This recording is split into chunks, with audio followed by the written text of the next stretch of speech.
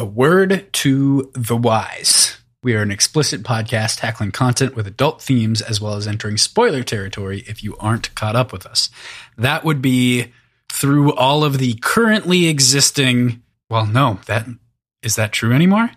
Through Bands of Mourning. We're done with Bands of Mourning. Right now, that's the end of Mistborn.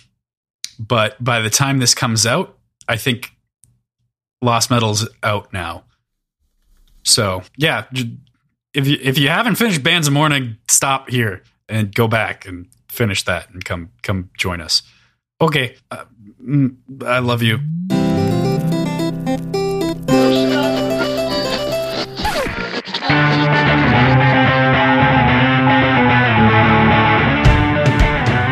Hey there, this is Cross and I love you.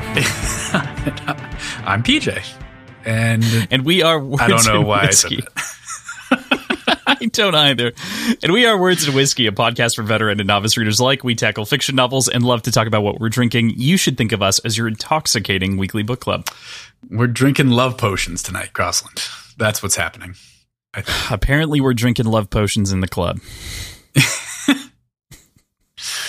Mm-hmm. Is that how it works? Is that That's what how it people do works. at the club? Is that the club? That's what the club is for. The club is Can for I love be a potions. part of the club? Can I be invited to the club? Are we going to put chips in the middle? I'll consider it. Cut the sandwich into 4 pieces and then put chips in the middle. This brought to you by Or a shitty potato rendition salad. of a Mitch Hedberg joke. Or potato salad. Yes. Speaking of, if you've not heard of Mitch Hedberg, go fix that right now. Go to YouTube and go listen to any of the hour specials, but probably, which one's the... Mitch Altogether? Mitch Altogether. Yeah, that would be the one.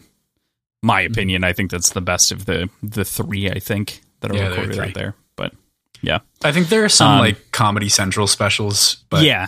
I YouTube. want to say that's mostly recycled material. It is. A lot of from it the is CDs. from Mitch Altogether. Yeah. Yeah. But yeah, if you haven't heard of Mitch Hedberg, go listen to Mitch Altogether and you'll get a lot more jokes that PJ and I say on the show.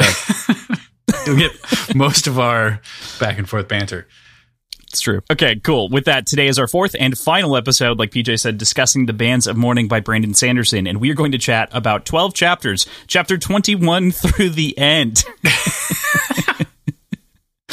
You can very clearly see how in a very different circumstance, I would have broken this up entirely differently, I hope, right? Mm-hmm. Because, like, this week very clearly has a separation line, and then if you start to think about the other weeks, there was probably one more episode in there. This should have been 5 or 6 episodes, but we're on a time crunch.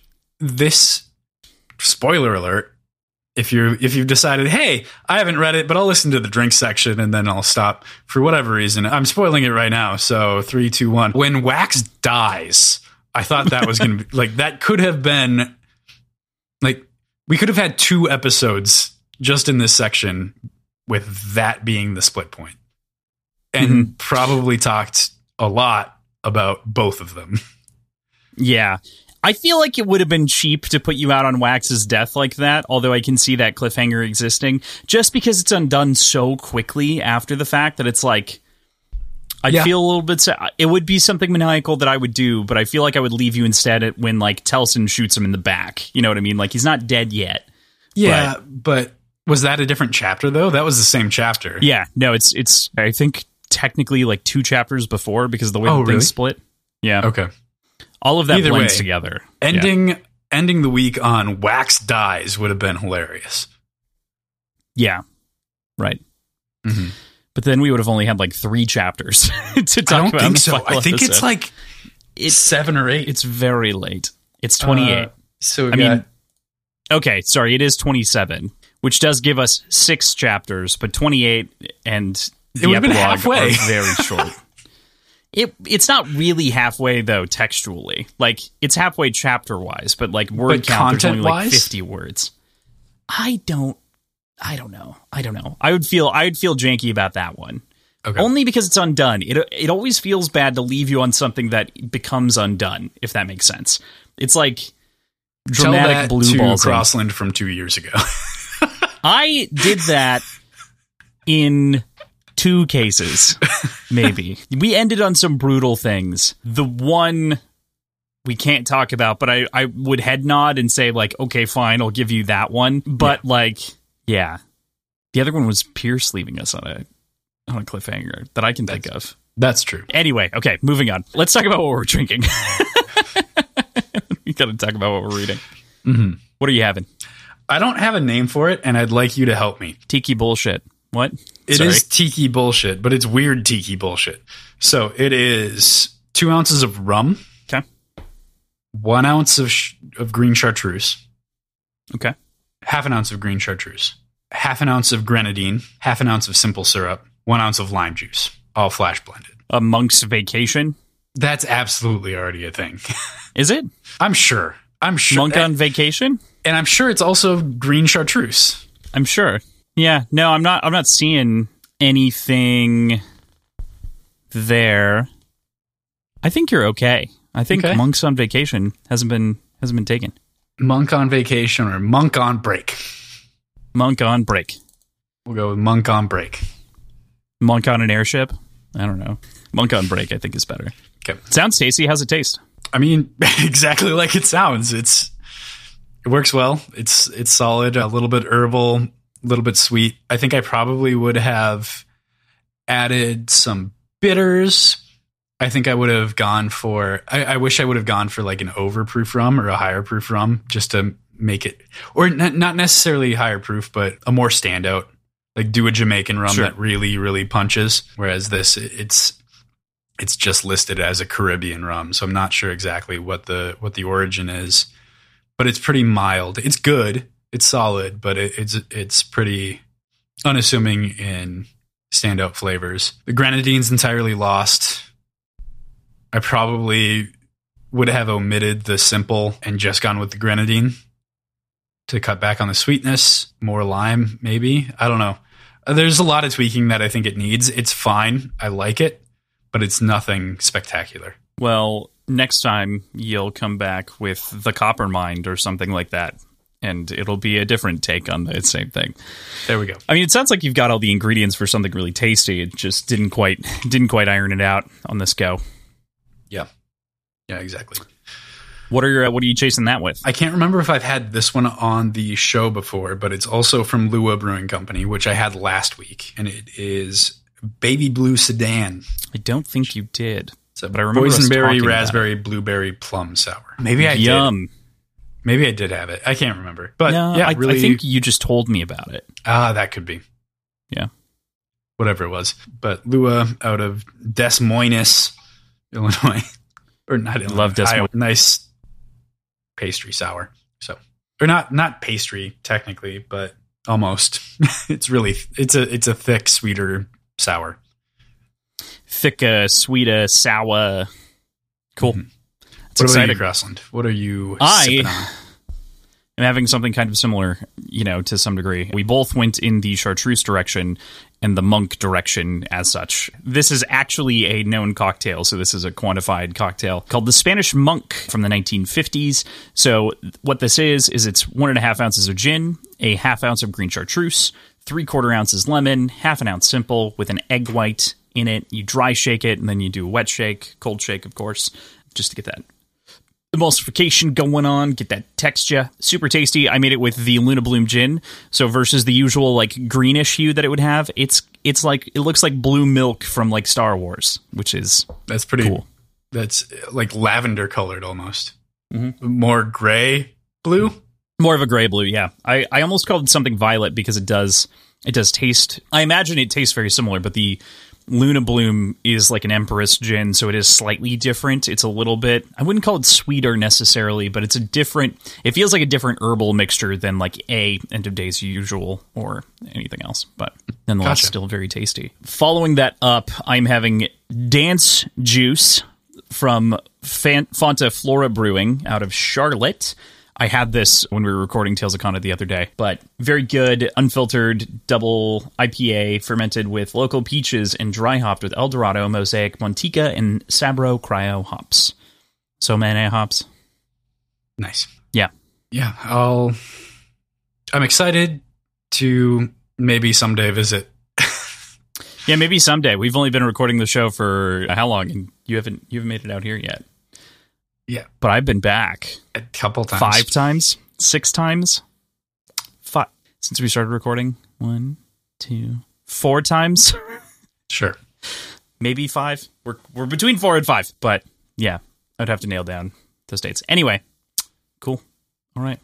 Perfect. Okay, so we talked about this a little bit, but PJ, before we talk about the chapters, how do you feel about this week's reading and, I mean, this book, kind of, since we're done? I mean, this week's reading gets pretty wild. This is his thing. Talking. This is his thing. I get that this is his thing. So fucking much happened. And we get a lot of rules. We get a lot of clarifications. We get a lot of twists and turns and double crosses. And it is exciting and intriguing. And I don't know. I enjoyed it. Yeah, okay. I mean, I think last week is still my favorite of this book, but this week is very good. There are some points where I wish it was more fleshed out. Like, I wish we had more time and more clarification, but instead we just get the high level information dump. But that's just a couple points.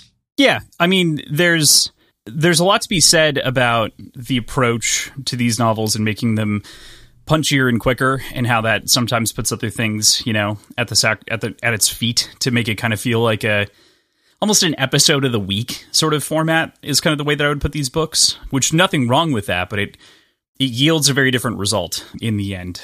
But I don't think he goes so far as to undermine himself with any of the choices that are made, which is a plus. That's true.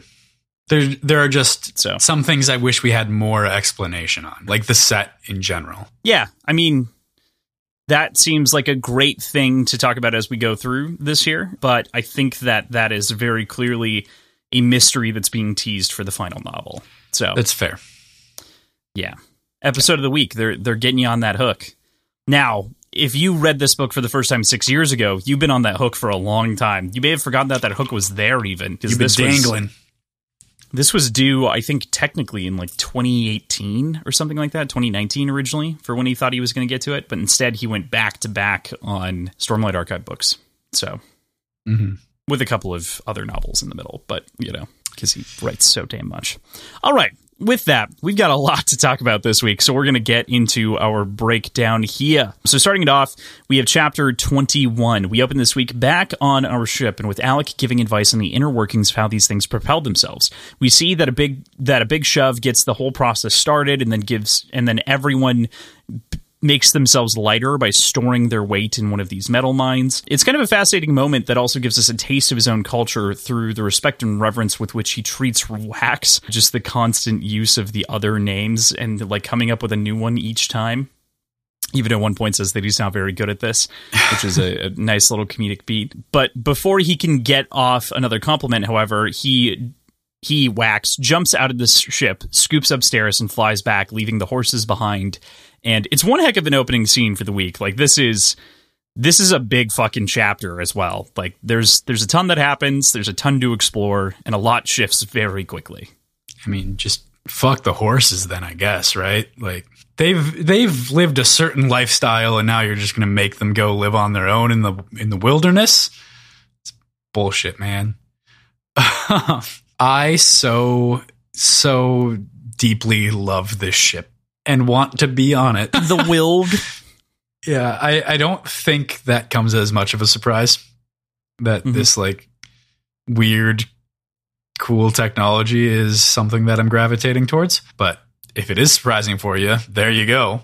It's true. I thought I can't remember if I felt this way the first time I read through this, but Alec's reverence of Wax, I mean, it's entirely false, right? Here. But it doesn't necessarily seem that way right away. Like, that facade drops off pretty quickly. That, like, it's an obligation for him to address him this way, but he finds him fickle and doesn't actually, like, hold respect for him as a person. Oh, yeah. I guess, like, he has no reason to be giving out these titles, and it almost seems like a religious, quasi-religious sort of thing, or a cultural thing. And, you know, it's not as though as I imagine it, there's a lot that we have to unpack about this society, and I think we get to do that next chapter when Marcy kind of has a larger conversation about it. But one of the big things is obviously the fact that Allomancers are much more rare among the other Scadrians, among these masked folks, that they are revered because they would ultimately have to have like metals given to them for them to store, you imagine, and as such that leaves them in a very important place in society. And you can imagine, I don't know, I imagine like some sort of quasi priesthood, although they probably aren't that self-important. They're probably raised to feel that important, but like not, I don't know. It's an interesting thing. And so I think Alec in this moment can't keep up the facade because it already is a facade for him because he doesn't fully believe. But then at the same time, like Wax hasn't stored any metals or done anything for, his society necessarily. So like, why continue with that sort of proclamation? Right. Yeah. Versus in the end, he kind of gets embarrassed when he learns that Marcy is also a metallic one, a metabolic one, however many different ways. Well, how many of them, like Wayne as well, he probably doesn't realize. Well, he eventually does when Wayne opens up about it, but right. But I mean, right away, it's just Wax that he is aware of. But who else in that group is? Just the three of them. And technically, like Milan is not the same. So Telsin kind of. Not naturally, but... Well, we don't know that, though. Like, that's not revealed, But it is making me wonder about the interactions of these technologies. Like, could you embed... Like, could you create one of these pieces of... One of these grenades, whatever you want to call it, through hemalurgy? That is very separate from what I was talking about. That is a question. We were talking about the religious reverence, and I like, while I agree with you that that's interesting, but by extension, then hemalurgists would be just as important and maybe just as revered. Maybe. I see where you're going. I think that they said that was a bad thing at some point along. I'm pretty sure that he made some comment about like that being bad. I'm not 100% on that. I don't recall that. Remember. But I thought that he had reacted negatively to the spikes at some point because it was a bad way of going about giving people powers because like you're diminishing it by doing that. Okay. So I can't recall. Yeah. Regardless, I don't know. I don't think so. I mean, maybe is the best I can give. Yeah. All right. The other one, there's a pretty clear-cut line to. There's like a moral question there that we don't know, like how they actually value morality outside of survival. So as a tenet, so we don't really have a picture of their society outside of this very limited scope. Right. Cool. So we go to Telsin, and there's a ton to say about her over the course of this week, but she's giving us plenty of information about Edwarn and directing us to our eventual destination of that second location and the weapon that we chatted about last week. The mythical bands of mourning. This comes up later in conversation as well. But what'd you make of Telsin upon initial pass? I mean, when you first gave this a go? Were you shocked? Were you analyzing her actions? Where were you at? First pass, I can't recall. You gotta write these down, man, because that's got to be that. Those are interesting takes. I know. But like there was a point where I was suspicious of her, but right away, I think it was like I took her at face value. I just don't know where that cross happened. I think I wrote it in the notes somewhere that I can't recall because there's so much like hindsight. There's so much in hindsight and on second reads, but all of the information that she's giving is good, even with our like understanding that she's a mole, I guess, at this point. All the information's still good, which is pretty true of everything that Edwarn always says to Wax as well. It's very rarely a time where anyone's outright lying to Wax. So I find that to be interesting that it's true across both of those characters. But I don't know. Okay. Yeah, I mean, it is interesting because the characters are never liars, which is, I mean, not They're withholding truth, which is in and of itself its own form of, it depends on the person, but it's its own form of lying. And it is a very clever way of making those sort of things line up perfectly, because like she wants to go there. Still, she wants to go see the weapons, and she sees potentially her uncle outmaneuvering him. When in reality, but in reality, the smartest thing to do is not to bring. Why would you bring Wax there? Why wouldn't you like let Edwarn figure it out? Unless she really doesn't care about Edwarn at all, and she's just using Wax as a means to get to the bands. Yeah, I mean, I guess if she thinks that he has some kind of important information, but we know that he doesn't really have anything that's unique over the lead that Edwarn has to get here, No, but plus Edwarn has the key to get in, and he has the ability to get in because to me, there's a big flaw in Telson's plan versus just going and turning him. She doesn't need him. No, she doesn't need Wax at all. The set don't need Wax. Matter of fact, they've said many times that he's more of a problem and a nuisance, so why would you bring him close? Unless it's the closeness to... Well, they joined up before they got close to Alec, so that's not really a motivator.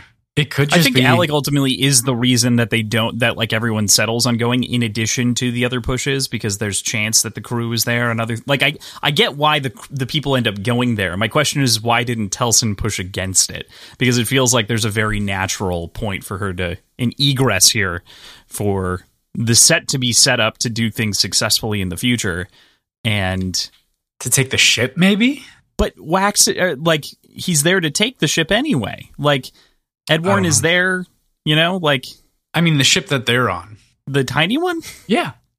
I mean, but they have the big... They assume, I guess, the big one is there. But, okay. That is it is the only working ship, so far as we are aware at this point. So, that's fair. I don't think it's a good reason, but yeah, it's a reason. Mm-hmm. You're right. That plan does seem very flawed, and I'm not sure what to make of that. Right. The only rationale that I can make is that she doesn't trust Edwarn and sees this as a potential power move for him to replace her as head of the set or some such. Which we know he is thinking about. Yeah, angling to do. So that could be. Yeah, that's fair. Okay. I mean, something to ponder at the very least, thinking about Telson. So we move to Maricy's perspective and ponder kind of the 4X view of the sky here as we are in the ship floating over the land, and the interesting intersection between knowing that Harmony was real and believing in another faith despite that. It's not that it's necessarily a conflict between the two so much as it is picking the person you idolize, making it more of a philosophical question of sorts. You know what I mean? Like this is kind of a tough thing to pick at, where it's like, I believe that God is real, but I don't care.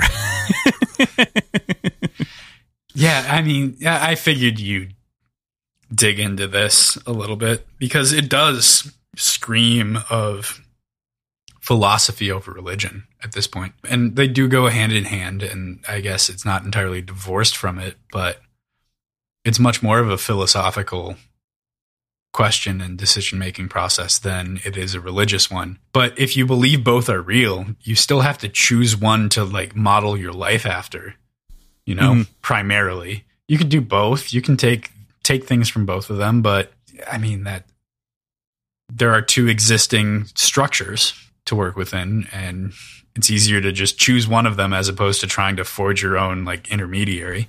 So yeah, right. We've seen Sazed try to do that. I mean, in the previous story, that was his whole conflict of faith, is either A, finding the true faith, or B, being this intersection of all of these faiths and believing disparate components can work together.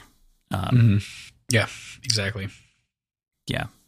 It picks at something interesting, but it doesn't do more in the moment than it knows that almost from Maricy's perspective and from Brandon's perspective, it's like he knows that the scab is there and he wants to pick at it to get what's underneath, but he knows that it may not result in what he wants. It may not be helpful or propulsive for the story in the right way, and so he doesn't pick at it here. But I'll tell you what, I would appreciate a little bit more of an exposit on the thinking in comparison. It doesn't necessarily need to be here in this immediate moment, but you can understand why it's evoked here. I mean, this is a fantastical, revelatory scene for someone who hasn't been able to be up here in the sky. Right. It is like the first airplane ride for a lot of these folks. It's the first, I mean, for our entire understanding of the world and the population. Mm-hmm. That is what it is, you know? Yeah. Right. So we always of knew course, there were others. You know, you did key into that southern continent thing in the original couple of episodes. So it was explicit. It talked about it. No, I know. But like it was rather, I said the first couple, you keyed into it. I think it was at the end of the Hero of Ages is when Sazed mentions it, or Vin mentions it when she turns in. I think one it's or Vin. the other. I think it might be Vin. Yeah. What's that on the pole? And then there's another line about life at the poles. Life only possible at the poles or something like that. So, which is interesting when you consider that like the thing here is metal and like magnets and poles and life only being possible at the extremes. Yeah, but magnetic poles and very different. Poles are very different. Like ours yes. to kind of line up, but that's not necessarily the truth. Definitely speaking of this more of an allegory metaphor, not an actual. Gotcha. Okay. It's an interesting thing to pick at again, but it does not line up with any real scrutiny. Mm-hmm. Much better as a metaphor. True. But, of course, Marasi is contemplating these things while feeling like she's on her deathbed as Milan sticks her fingers into her and is healing her with some like absolutely crazy utilization of Kandra physiology.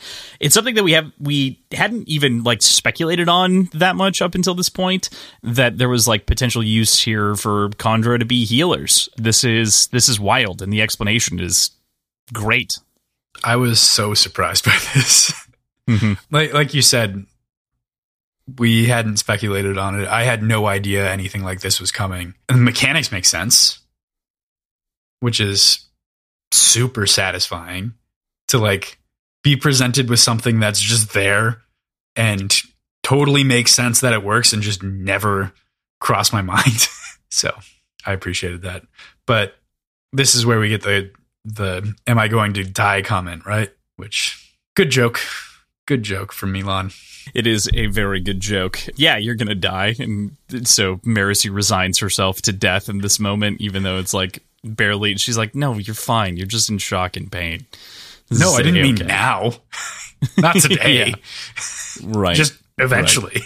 It's a great moment. But then we go to what ends up being a really big chunk of this chapter, where Marasi is conversing with Alec and really splitting this world wide open with various implications here, as well as introducing us to this other society. There's the Sovereign, the society at large underneath him, the tribes, the hunters with the masks that fuse to their face who came before. There's the cold. There's the Catasandra, which is like basically the Ice Age for these people. There is sort of their reverence for the metallic arts as they see them. There's so many different directions to go that we have to talk about, but I guess which direction do you want to run in first? I want to go into sort of the physiology. Sure. Because we got an understanding from the Lord Ruler that he had changed the human physiology to match the changes of the world so they could thrive in those environments. And this tells me that Sazed either couldn't do that or just didn't for these people and allowed them to just be uncomfortable in the now colder atmosphere, which seems weird to me. I definitely agree with you. It does seem weird to a certain degree. I think that I believe it's even textual that he did change the physiology in the end of Hero of Ages. He altered everyone to be more responsive, to be able to eat the new stuff, and like changed the way that allomancy is given, the way that snapping happens. Like there were a lot of things that shifted at the end here where he messed with people's genetics. Not their ability to survive in the climate. Yeah. And my pitch for you on an idea as to why is because he's Harmony, right? He's a combination of ruin and preservation, and so this is ruin one area, preserve the other. That shifts all of the decision making of Harmony entirely. What do you mean? I think because I was under the impression that it was all about it wasn't so segmented like that. Like the point of humanity is that it is a blend of preservation and ruin. not just like, I'm going to put my preservation over here and my ruin over there. Oh, no. I'm suggesting that it's a blend, but I'm saying, like, if he's allocating preservation to change the world and to do all of these things and make this dramatic shift for some of the people to set up one society to prosper, he would also be taking that away potentially from somewhere else as a balance on the equation. I can see that argument. I don't like it, but I can see it. It's definitely speculation, I'll tell you that. Like, there's no... You are just about as far as I am, so... Got Tell one me that in a few days. Story to go. Yeah. I'll be whole book back. When the Lost Metal comes out. Yeah. Actually, it's out right now, but for everyone listening to this. But, yeah, fair point. Yeah, so, I mean, I do agree with you. I think that it is surprising that they're kind of left there, and then, you know, that they're put through these very brutal circumstances and situations, almost as though they were completely ignored. And which also pushes against that argument about ruin being placed there. If he's just ignoring them and not changing anything, that's doing neither. I'm not necessarily saying that he's ignoring them. I'm saying, but ignoring them is they're degrading because he's ignoring them and didn't adjust their physiology. So, like, that is still ruin getting its piece. He's preserving their physiology. But they're dying. What? Complicated point. I wanted to bring up, relating to this a little bit, the idea that potentially, this is just another theory, right? Potentially, could those people be considered a control group for technology and development because they've been separate for so long? And so he treats them like a separate control group. He gives one group this, like, flourishing society to see if they push forward, and gives the other one very harsh environmental circumstances to see how they develop. You think Sazed's doing the scientific method on this motherfucker? Of course. I think that also is a possibility. I think that is distinctly probable. Yeah, I could see it. Or they're under the influence of Trell, and he doesn't have the ability to actually make changes over them. There definitely is something to be said, especially with the way that this ends. And then we also have the perspective. I mean, we're talking about this and we're speculating about things that we do have some answers on as the story continues, right? Just a couple. And there's this note here specifically that we kind of get an answer to in the end, but we'll pick your brain on that specifically when we get there. There's the note here about the Sovereign and the misaligning time frame, 300 years versus 330, which I think it's kind of made a big deal out of as they proceed kind of through this beat and talking about the history of the society on the whole. What do you think about the Sovereign? What's your perspective or thought process on the Sovereign? And who you think they are? I mean, that's a place to start. Fuck, dude. I think it's the Lord Ruler. Okay. There are hints made in that way, and nothing, like, denied. Like, it feels like it's almost confirmed, right? In conversation. I don't know. Does it feel confirmed to you? Well, yeah, but I might be misremembering it. I think there's more to talk about, and I'm excited to talk about it when we get there, but I wanted to pick your brain on the idea, and then when we get to the point, I'll be like, remember when we were talking about the Sovereign? And then we'll start to piece together the other side of what I think the mystery is. I really think that this is a fascinating question, and that in the end, we do get the answer here, and there's a couple of pieces that are intentionally misleading, and our characters key into them as well. That it seems as though this isn't the Lord Ruler, but that this could be Kelsier. Yes, it could be. We've got more to talk about, so we don't need to hash that out quite yet. But your initial reaction to my initial reaction to that would be no, I don't think so.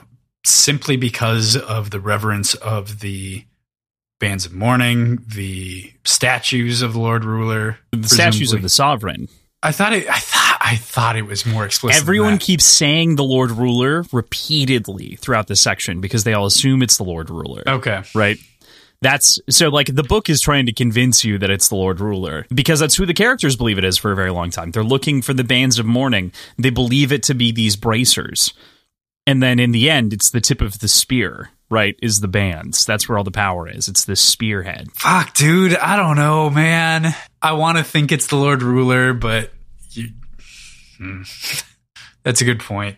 All told, I mean, I think that there's definitely something there. If it was the Lord Ruler, that'd be crazy. The Lord Ruler just fades into the background during the Sandre and everything else. He's just like, I'm just going to chill in a village somewhere for a bit. I'll see you guys later. Like, you guys can handle this shit from here on out. I'm done. And then decides to walk south. But more to say on this. We'll talk about this more as we proceed, because there are other components and hints and things that I think point us in that direction. But What about the technology of these metals and the working of the Puck's metal mines and the definitions of investiture, Nigrosil, the interplay here, multiple metals in one metal mine composing, the thing for feruchemy that allows for this to happen? What do you think of this added complication on feruchemy? It's intriguing, to say the least. It's complicated and is intricate, and it's difficult, Understandably, we don't get a super solid framework on all of it, because that's insane. There's so much to it. But I think I'm going to hold my belief that this is entirely a separate metallic art. I know you had made the distinction before last week, I think, separating this from allomancy and feruchemy and hemalurgy. But this feels very much like hemalurgy to me. Go ahead. Just in the way that it interacts with other metallic arts, Well, yes. Okay, so I understand exactly what you're getting at, especially when we talk about the bands. The bands become more complicated because they stretch beyond the means here that we assume that we have access to, because these are feruchemicals strictly, right? And we get a note later on the cube itself, and that's why I was kind of trying to draw the delineation, is that the cube is powered by a different metal, et metal, and so that's why that one to me felt like technology, but I couldn't exactly break that down because we didn't know the metal inside of it yet, and sort of the dangers they ran of getting it wet and it becoming explosive and everything else. But this to me still feels like feruchemy with a wrinkle on it that it requires really good forging technique. So it requires advancement in technology in order for it to become, something more. It does, but it introduces more mechanics and more powers, more rules. Does it though? Why is this different from hemalurgy? Because it's still using the base rules of feruchemy. So is hemalurgy. Hemalurgy is stealing those abilities. This is just combining them. This is just adding them together. Allowing somebody else to use them that doesn't have those powers intrinsically. But that's because of identity, which is a feruchemical ability. It's a feruchemical, it is something on the feruchemical table, and so it is access to that gives that capability. It's not stealing it from someone else. It is someone else putting or emptying the identity from a metal and then having it be blank so that someone else can use it. But, okay, the identity piece still has to come into play with hemalurgy, though. Correct. You have to steal someone's identity and put their soul into something. Split the soul, basically. Yeah. Mm-hmm. And it's still a separate art. Correct, because it requires that you take someone's soul to do so. It requires death and blood. But the powers themselves are the same. See where I'm coming from? I understand. It feels like a parallel to hemalurgy that can also apply to feruchemy. I think, maybe here's a useful something that I would consider distinguishing. I think that the metallic arts are like three. This is kind of how I imagine it. They're like three periodic tables, right? We've got the allomantic table, of which has some very strict rules. It has the strictest rule set of them all, with just a little bit of bendiness with compounding. That's like its bend factor to some degree. So you've got allomancy as one, you've got hemalurgy as another, and you've got feruchemy as its own, right? So you've got the three that kind of rotate around. Hemalurgy is dependent on a couple of things. It's dependent on killing someone, it's dependent on spiking the receiving person in the right place, and the time between, as well as some other stuff that hasn't been fully revealed yet. So thinking of them as those separate tables, I think, is really useful. This, specifically when it comes to the pucks, is just multiple. I entirely see where you're coming from, but it is still just feruchemy. We just now have an understanding of identity. But why is hemalurgy not just allomancy? Because in that regards, It's not just allomancy, because you have to... So, intrinsically, the magic system is tied to someone's spirit, someone's soul, right? Like, either of the two magics are tied to someone's soul. Hemalurgy bridges that gap by taking someone's soul and then giving it to someone else.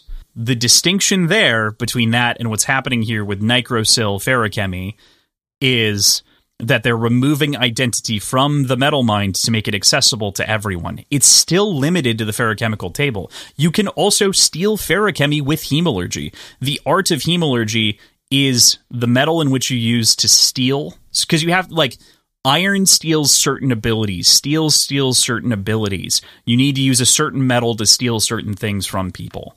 So I guess the thing that would convince me the most, one way or the other, is if a feruchemist also used this with their own feruchemical ability, like how like Vin's copper or Vin's bronze earring allowed her to do more with bronze because she had both Mistborn abilities and it was expanded upon by the hemalurgy. If there's an expanding of abilities through Necrosil, if you already have that feruchemical ability, that would be interesting to me. But that's a thing that hemalurgy expands the capabilities as well if you already have something. It's like a tweak because it's not identical to your own power. I understand what you're saying. The problem with what you're saying is that hemalurgy is an intersection of the arts, right? Compounding is actually an intersection of the arts as well. And this feruchemical ability is just feruchemy. It is strictly, like, because identity is locked in on the table, and that's the complication for me that makes it where it cannot be something else, because it is on its own table. It is defined as a part of it. But it's also one of the metal minds. What? It's also allomancy. I mean, in the bands, yes, the bands get complicated and we don't understand why the bands work. Okay. That is the one thing. We don't understand why the bands grant allomancy at all, which is where this becomes a giant question mark, where maybe it could be. Yeah. But as described, these pucks are strictly feruchemical in appearance. Fair. That's the thing. Like, there isn't some bonus knowledge that would change the way that this interacts, if that makes sense. Right. Okay. The only like shift, the biggest shift is like they can only get 3 to work in 1, right? Is one of the big things that he talks about, I think, in the next chapter, in chapter 22. But that prevents, prevents them from going to 4. Which I wonder, because that's also the same breaking point as hemalurgy, with more than 3 spikes can't put in without Harmony's complete control over you. So I wonder if there's something unique about the number there. Okay. Some God factor. This is truly speculation, PJ, for the record. We, again, are just about at the same spot. So, like, there's a lot of, like, I've also... Yeah, go. Okay, so we were just off air for a little bit, talking about this a little bit on our own, and we had some stuff to sort out. But I wanted to chat a little bit about something that we had kind of touched on, and you had brought up specifically about the Bands of Mourning. So if you wouldn't mind repeating what you had just said a second ago so that we can use this as a jumping off point. So I think the fact that the Bands of Mourning seem to follow the same technology and work the same way as these discs do tells me that these discs aren't strictly external feruchemy, but the fact that it applies to allomancy somehow, in some way, makes this a lot more of a complicated system. So I think, to clarify, the discs are all external feruchemy. They're specifically set as such that they're like 2 layers of metals. They can very clearly see the Necrosil layer and then whatever the other metal is that they're using.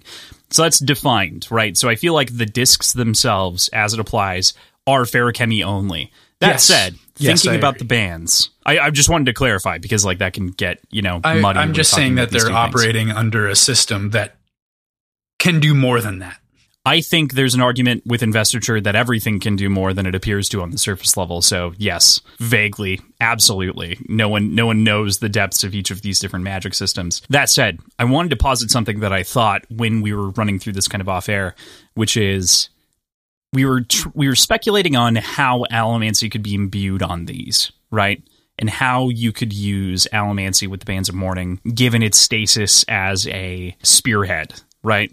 And it came to my imagination that is there a potential that this is a hemalurgic spike and that there are 16 different layers of those 16 metals that have all been stolen and imbued onto the spike to give access to allomancy for the person who's holding it, in addition to feruchemy. But that changes the way hemalurgic spikes work then. It's not implanted, which does raise the question of, like, is it because you have hemalurgy and feruchemy working together? Is that why it might work? Because we haven't seen a feruchemical metal mine become a hemalurgic spike, so far as we're aware. You know? Have we not at all? I think technically the Lord Ruler has one, but, like, we don't really know. I don't think we have it all, though. Okay.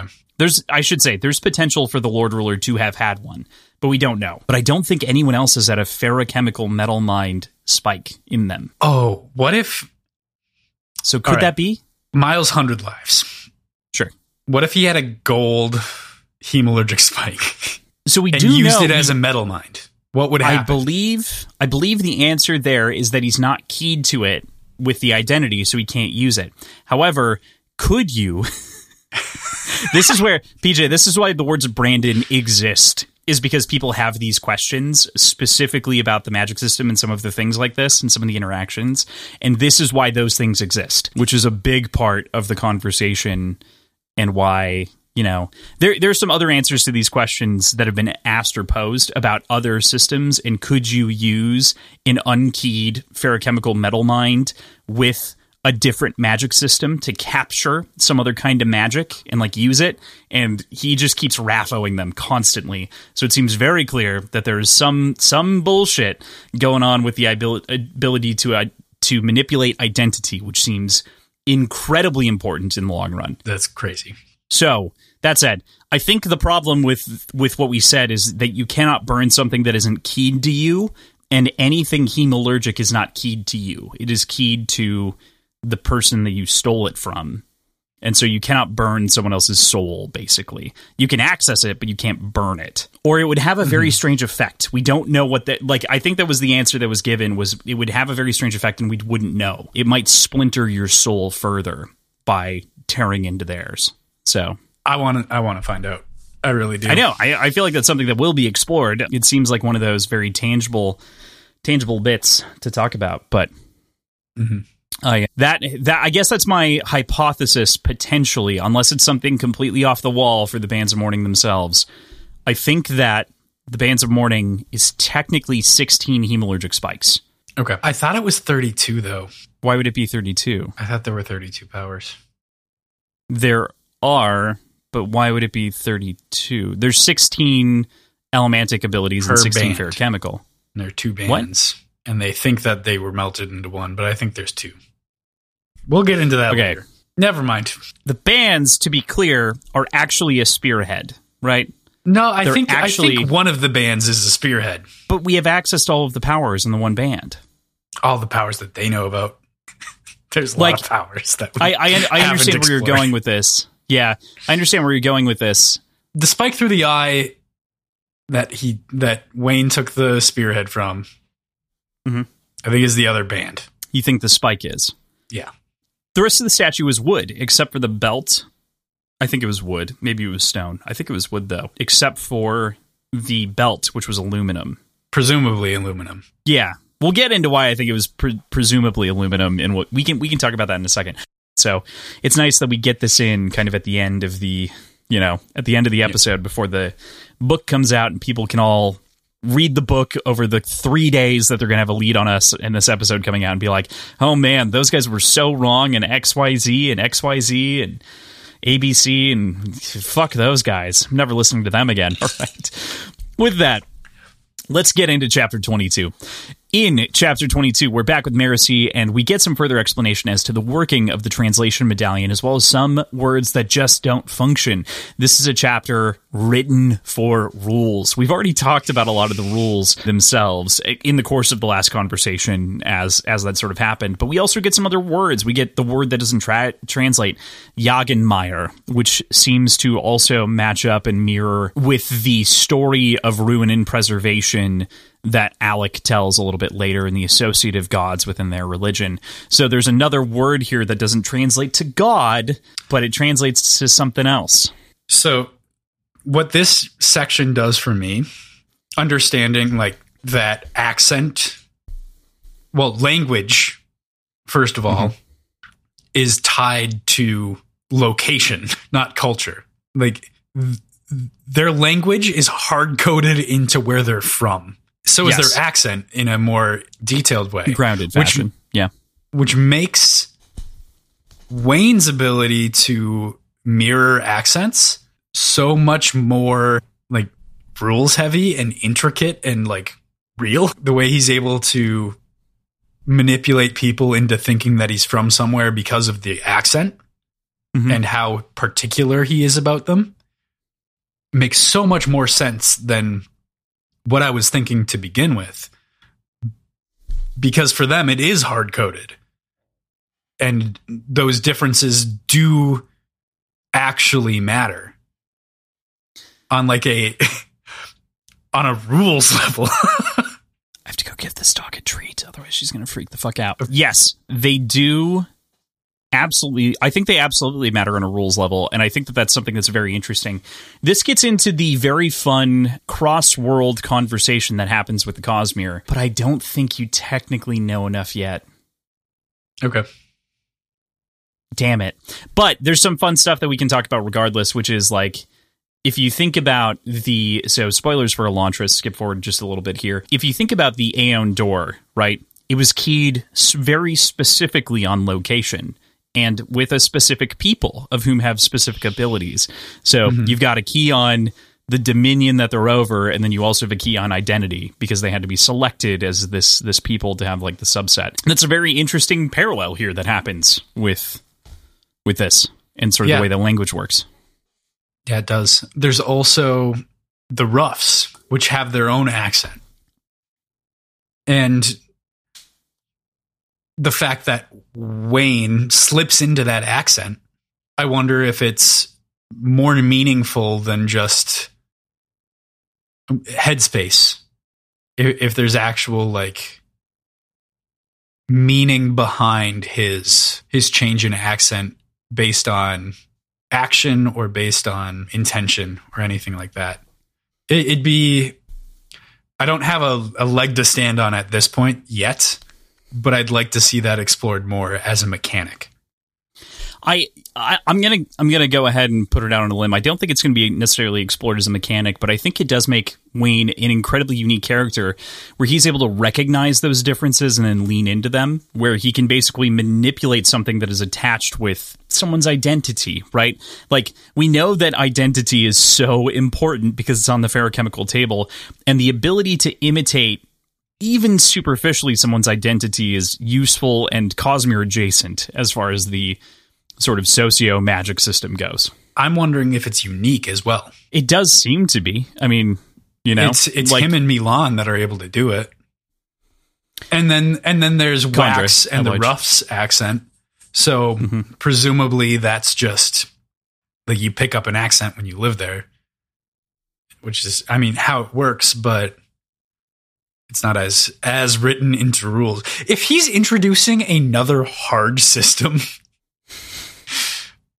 I don't think so, man. I think that Scadrial is as complicated as it needs to be. As it needs to be, but as it could be? It could be more complicated. No, I mean, it can be. Like, I want to break your brain open for just half a second, and you're going to forget this, so it's never going to matter.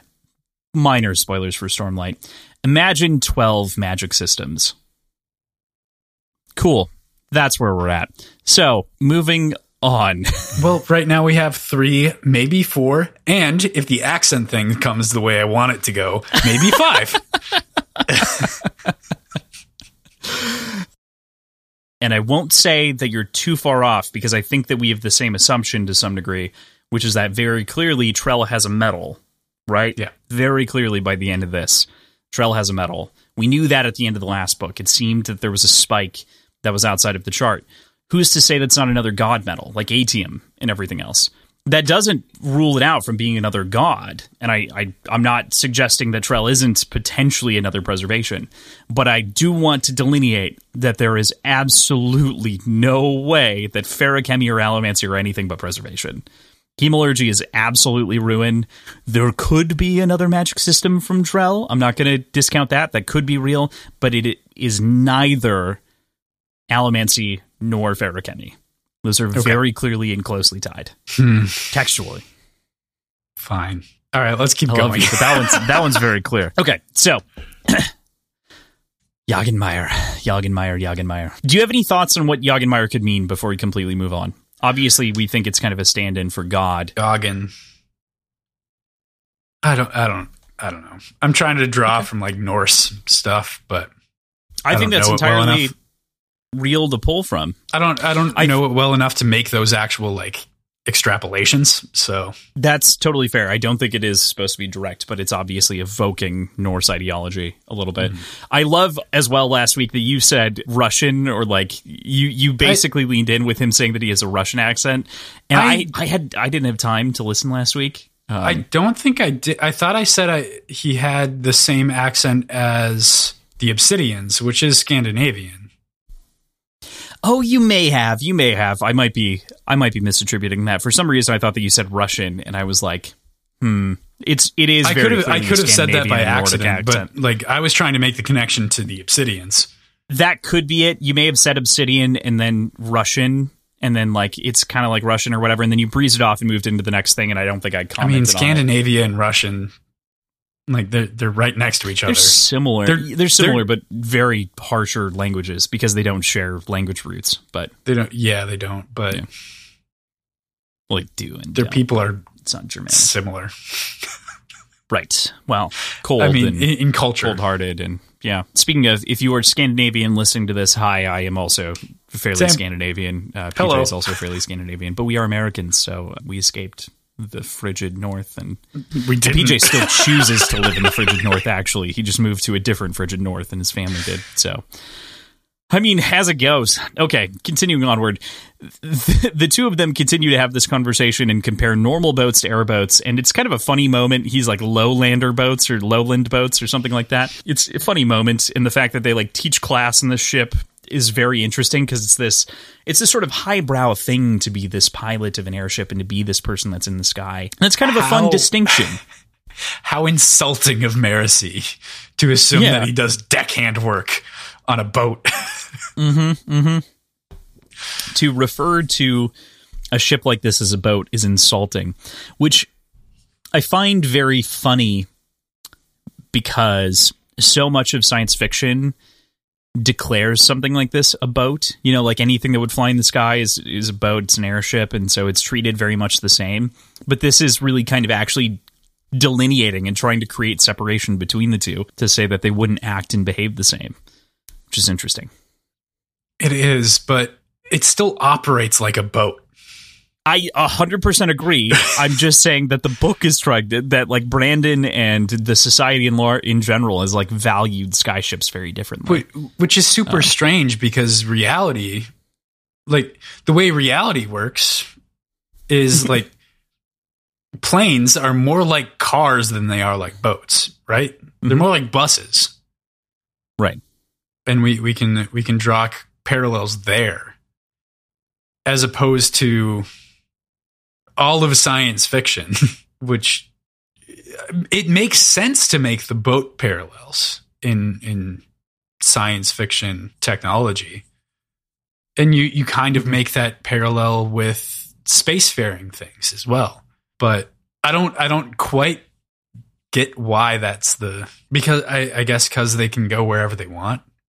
They're not confined to roads. I assume that's part of why in a similar way where it's like you're free of fabbed trails, right? In the same way that a boat is for the most part. And you can turn on an axis more or less. Like, you can't actually like just stop and pivot, 360 degrees without, depending on the propulsion, whatever, la-di-da. But you've got more freedom of movement in general, which I think is probably why that's compared more closely. Yeah, it's true. And they follow, with a massive caveat here, they follow similar laws of physics. However, water is very complicated because of friction, mass, and displacement and everything else. So, like, they follow very similar rules. Mm-hmm. That's a very good point. Yeah. Just at different, how would you put it? Like, different degrees of difficulty, I guess. Like, the water is a lot harder than air is. That's obviously an understatement. Yeah, right. Well, especially because I said harder. Like, yes, it is harder functionally, but like it is also more difficult. Okay, moving on. We get more on a couple of components that we started to talk about in the chapter prior, the deniers of the masks, whom are dangerous, as well as this new metal that explodes when wet.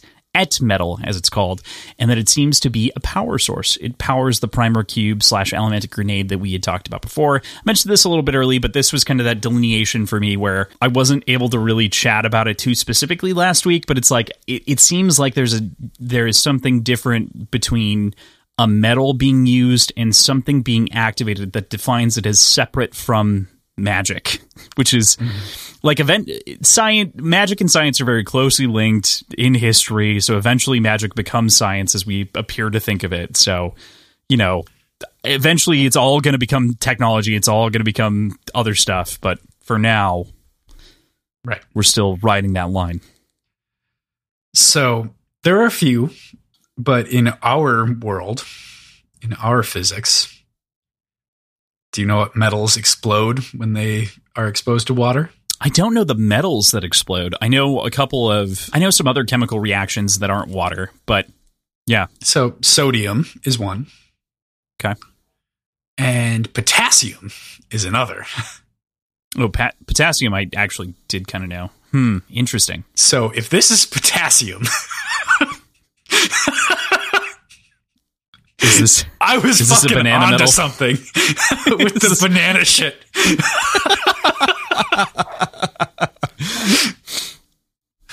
Potassium is a fascinating metal in general, but that is funny. I had not considered the sort of danger of getting, I'm assuming powderized potassium, right? Most of the metallic, like the actual pure potassium. Oh, pure potassium. Okay, yeah, because a lot of them, pure sodium will explode when it gets submerged in water as well. But how cool would it be if this is potassium, if that metal is potassium, and bananas actually become tangentially important to the story?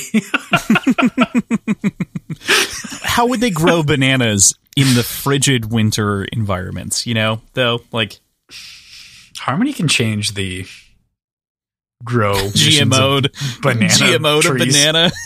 Fuck you. All right. They chat about some things that are resolved by the end, but rationalize that there's going to have to be some trading of information and technology here in order to win the governor over on their decision to head to the temple in the end as a group. Everyone kind of rallies in. Wax is like interceding inside of this conversation eventually after they're, having it for a while. And there's going to be compromise to come, and this is kind of setting the groundwork that, like, this is earth-shattering. This is Scadrial breaking again in a very different way than previously. I don't even know how you'd go about breaching this conversation, let alone doing it like while you're with this new race of people on this new, wildly new technology to your people. Like, how do you just feel open enough to like talk about the the politics of all of it? I would feel very awkward about that. But maybe that's just my personal issues shining through. I don't know. Can you imagine trying to negotiate for your entire people, like, on a whim? This is to me, my first thought was very similar to, like, Mars Attacks, where it's like suddenly you're put in charge of, like, a population. You're like, I'm not the leader. What? No, I can't. I'm not You can't put me in charge of the of negotiating the alien invasion. And it's very similar, I think, for Alec, who is way out of his depth on this stuff, despite being a very experienced pilot. and a very We interesting don't know if character he's all a around. very experienced pilot. He's the only pilot we've met. It's fair. He seems to be an experienced pilot. He's confident. Maybe he's the shittiest pilot in their entire race. And it's just like a total false confidence. Oh no. I feel so bad for Alec now. Yeah. So they decide, of course, to go to the temple. We already talked earlier about the dueling problems with like Leslie's, where she actually lands on the spectrum and why she's going there. But they do decide to, and so we move there. We end the chapter with having seen Suit having beaten them to the site, and yeah, it's just fast just motherfucker, dude. Yeah. That's some bullshit.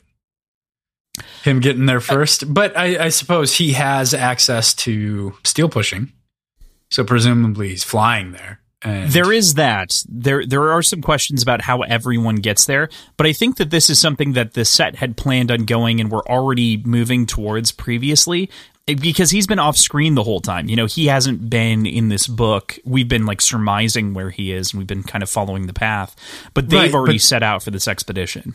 Textually, they talked about how they'd probably be a couple days ahead because they can go straight, like a straight line there. They assumed that, but it's not as though they left at the same time to go there, if that makes sense. Fair. Good point. Like Suit, as we saw Suit chatting with Kelesina through the radio effectively, there's nothing to say that he wasn't there already or that he wasn't approaching on like a boat or something like that. He wasn't in the city. He wasn't in Dulcing when we got there. So it may have only been a couple of days, but it could have been longer. Like it could have been longer. We just don't know. Yeah. I thought they talked specifically about Suit's location versus where they were, and he had a lead that they knew about, but they presumed that they would still get there ahead of him.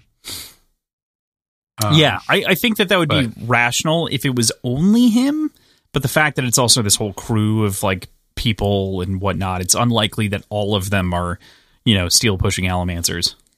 Right.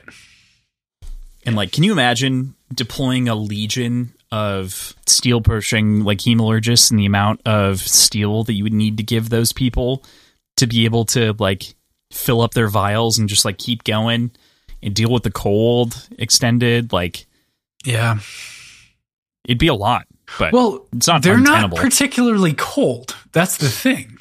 They're still sensitive to it. Like this is very cold for Wayne and Wax and the other people, but like it's not nearly as bad as it is for Alec. Right. Okay.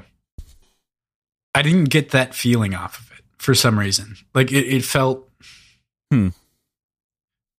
Our interactions with the like how cold it was always through Alex's perspective.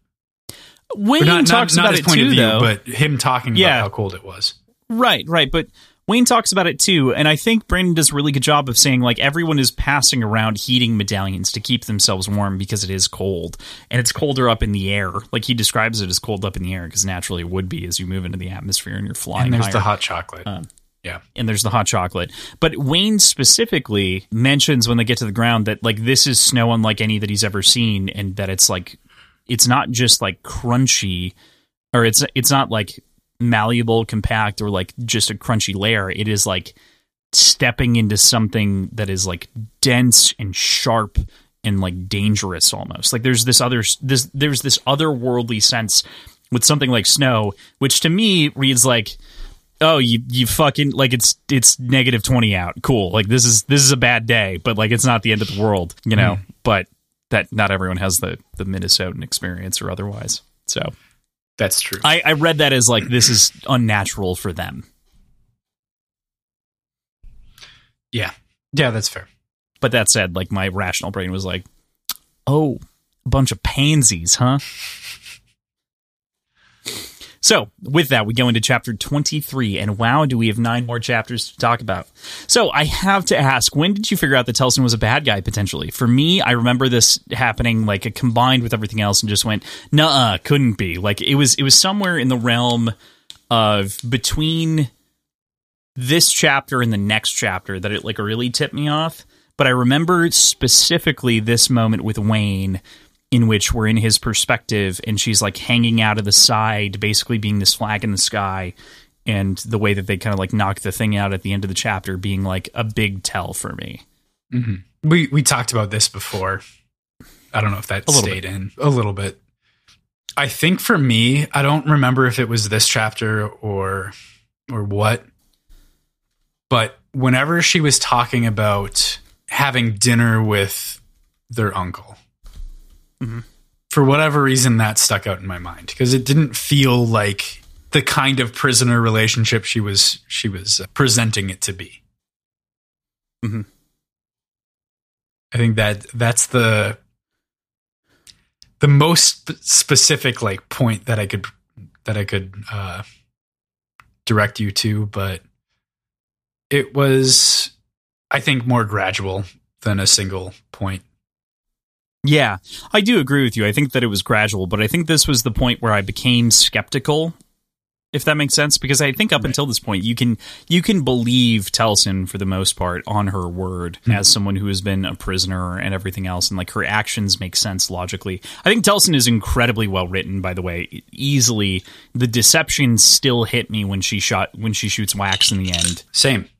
Because you don't expect that, even because like that is a breaching of moral grounds that like Wax wouldn't do to his sister, like in theory, until he's shot upon, then he shoots. But you know, yeah, it feels, even though I felt like she was being deceptive and was maybe on Edward's side, I didn't think that she was strictly against Wax, like a murderer. Like you wouldn't do that. But then we remember that like Suit has been very clear that he's been actively working against the Set to keep Wax alive. And like we may have thought that was a lie before, but I think if nothing else, this solidifies that like Edward more or less believed that Wax had a place at the table and that he shouldn't be killed because he's family, versus Telsin is just cold-blooded, get the job done, fuck you, dude.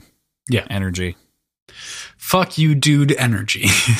Well, because it's better for society. She's in the end, her net goal is to benefit society. So, right. And the people that she can put in power, specifically. Anyway, we're in Wayne's perspective, and there's a lot of wonderful things said here. I'll say this. This feels like the first time in a long time that in a long while that we've been in his perspective and he's just being himself. And I love it. Man, it's just wonderful to have this dose of seeming honesty from this character from a perspective that is otherwise clouded in other perspectives and judgments and the way that he evaluates the world based on someone else's mind. This is something that I've been missing from Wayne for a while. And I think that's intentional on Brandon's part. I think he's been, like you had said before, he's been clouding himself and personalities and alcohol and trying to drown out who he is. So and on top of that, there's been a lot of shit going on, man. Like, it's hard to fault him for that. It's been a busy couple weeks. So, yeah. But yeah, I agree with you. It's really nice to see him being himself here. Yeah. Yeah, it's good to hear his voice, but like his actual internal monologue, as opposed to him trying to get something done, which is often the way that his voice has been over the last book and a half or so. But the ship takes a lurch and they go into land. Marasi has a wonderful line after Alex says that it's not that difficult to land. She replies, well, technically it's not. It's probably the easiest thing to do with a flying ship, assuming you're not picky. And this is just a great way of saying that like crashing is landing too, if you think about it. It feels like something plucked out of a James Bond film that someone would repeat to Bond while like staring. You know, like it feels very... It feels good. I like this line, but it feels like pulled from a Bond movie to some degree. It does. Of everybody in this book, I don't understand how Marasi is the one that delivers a line that makes me double over. But like I absolutely lost it when I heard this or read this line the first time. This is like a shockingly funny joke. There are a couple of those that happen over the course of this week, but this was one I agree with you that like absolutely was like this is too good. Like, this is a perfect bit in the middle of an otherwise, like, this feels like something that Wax should be saying in the moment, and it's just better that it's Marasi in every way. Mm-hmm. Exactly. So, yeah.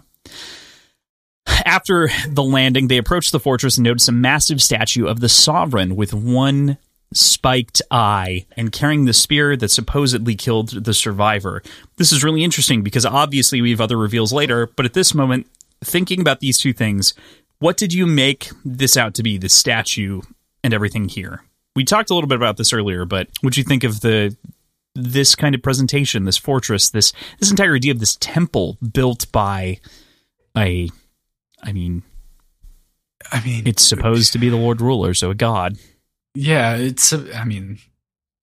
thinking about it more, there's one eye spike, and that was never a part of the Lord Ruler's depiction. So that's something different, but potentially still accurate if he were to come back alive in some way. I saw all of this as more relic than actual meaningful artifact. Or maybe those words are flip-flopped, whatever. Like, I saw it more as symbolism than anything. Like, I didn't really have any consideration that the spearhead would be anything other than decorative. But at the same time, I was curious with the fact that they're not the first ones here in millennia.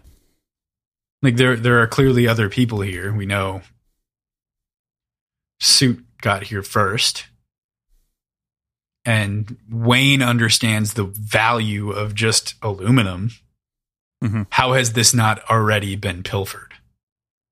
Was something that stuck out in my mind as well. Like, why is this still here? Why hasn't it been desecrated long before now?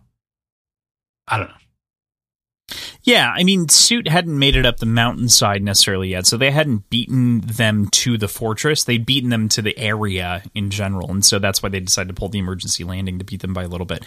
But the people that came before with the airship were there clearly to destroy the bands, and so they were, or get the bands, destroy it with the bombs, and so they wanted to take out the temple and everything else, and they weren't out to be thieves so much as they were out to make sure that that no one could return to take this power, or that otherwise it couldn't be a temptation. I think the bands feel representative to me of a nuke in a way. Like, it feels like we've entered almost a mad, mutually assured destruction era, but with one side having access with nuclear proliferation and the others not quite developing it yet, as I consider this. But yeah, that's fair. So I think that's why. I think that there haven't been a whole lot of people here, but many have failed. And I think it's because a lot of them, likely as well, of the Southerners as we know them, they aren't there are very few allomancers, so they can't detect whether or not the metal is useful or not. You know, they can't use that side of allomancy, so they don't really know. Yeah, like, did they just pick all of the metal in hopes that it's worth something? That's a good point. Yeah, I don't have a response to that. It's meant to be innocuous, which I think is genius on the part of the Sovereign of making, these two things. But Wayne recognized it too. I mean, he recognizes the metal. He doesn't recognize that it is... Wayne does not recognize that it is composed of many metals or anything like that. But he recognizes that it's a valuable metal. Yeah, because he thinks he can make money on it. Aluminum. Exactly. I mean, that's kind of where I'm coming from. Sure. Is that, if it was that easy to just take, why hadn't it been taken already? This raises a question about the Southerners then. Is aluminum valuable? Is it readily available? Is it something that's not useful because there aren't that many allomancers? Aluminum doesn't have a whole lot of use outside of fabricating things relatively easily, because that's where aluminum's actual use lies. But it doesn't have a whole lot of use allomantically if you don't have a ton of allomancers. Yeah, that's a good point. What are you hiding things from people? So... Mm-hmm. It's interesting.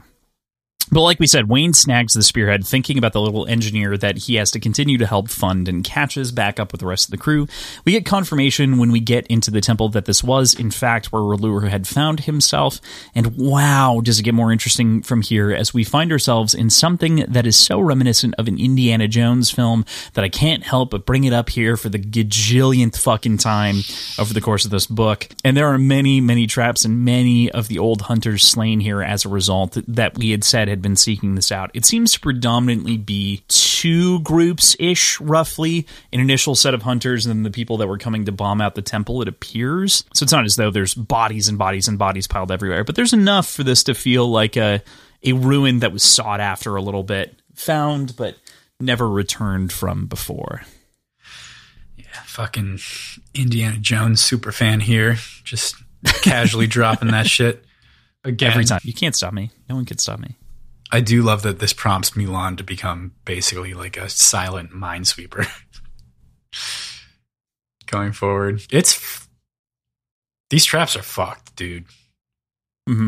They are messy, and it does basically turn into like a serious... It's using Mulan for what the Conjurer are good for to some degree, which is, I mean, like, you can, if you have an immortal being, have them set off the traps, of course. Like, that's the natural, like, an immune mortal being, fine. Like, this is but a scratch for now for them, so... Not really, though. I get why. That's the thing. We know that it's more than that. Yeah. Yeah.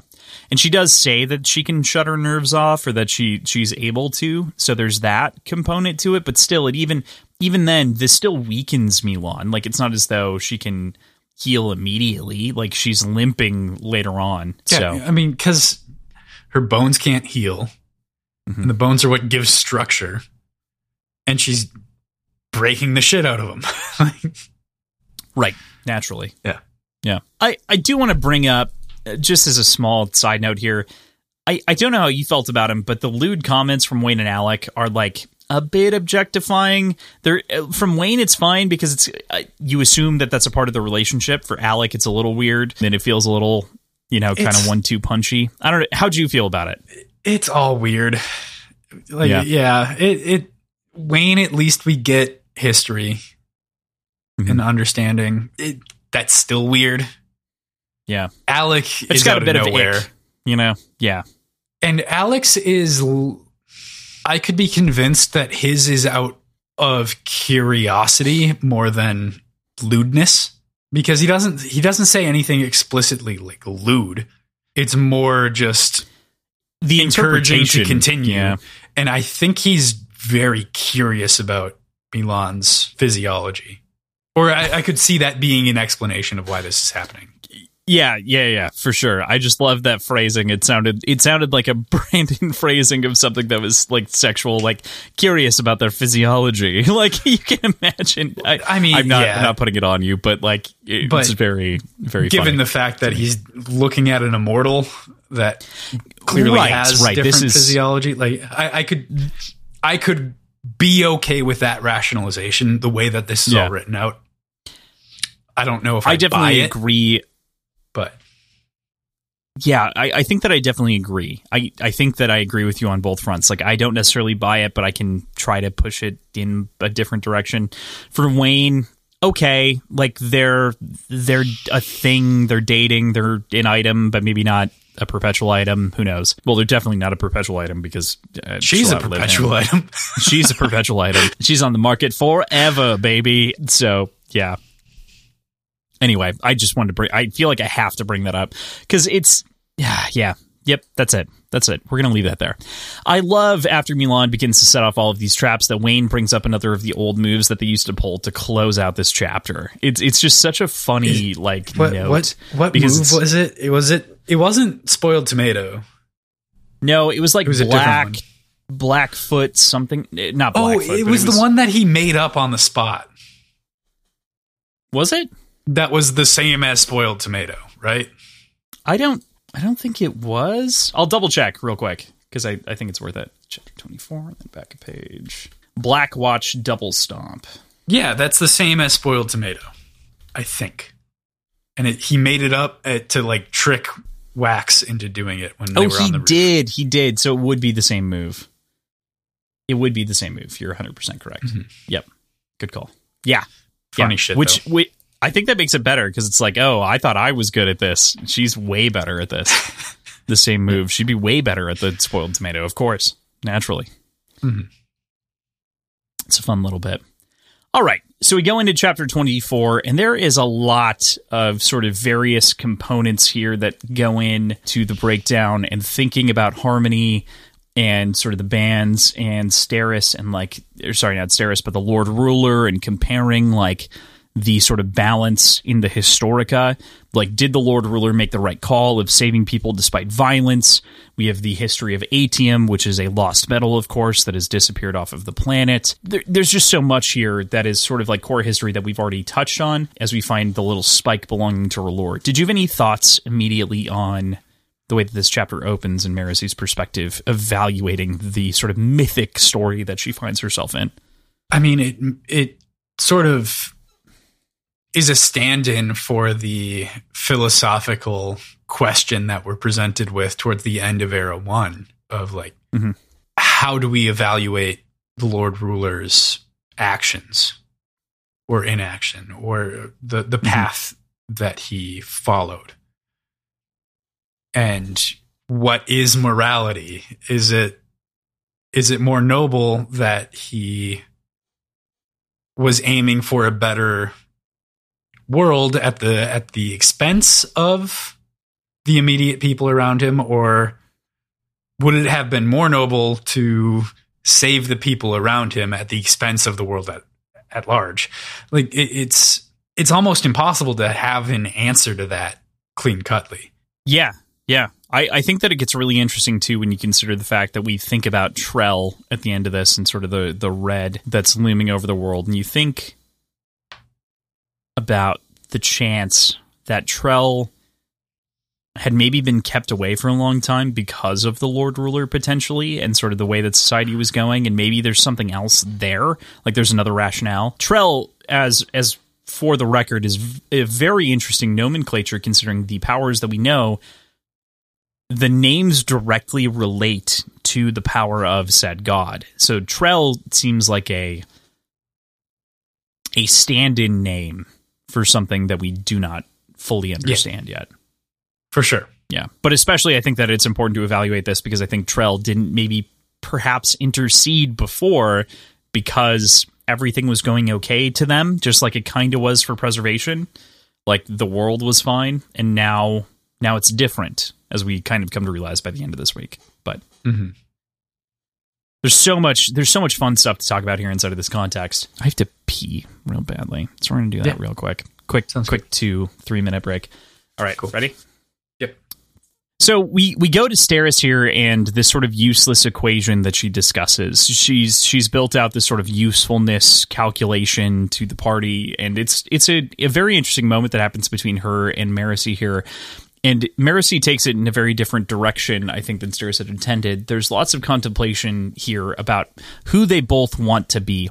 And Steris reveals that she loves Wax. I mean, there's this fantastic moment that Marasi kind of pulls out of her with a fishing rod as she starts to dig in. And it's great because Marasi was previously the interested party, or the other interested party, and you can very clearly see, if it wasn't very clear beforehand, that, you know, she can remove herself enough from this equation, and has removed herself enough from this equation to love that for her sister, to now see her sister in love with someone that she had looked up to as a myth and everything else. It's something that she can appreciate, as well as feel this sort of strong, genuine feeling of, like, she felt like she knew her sister, and this is a shocking character moment reveal for her. You know, it's defying expectations in a big way.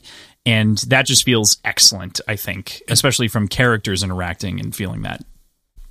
It does, but at the same time, I feel like we haven't actually had much interaction between these two one-on-one at all.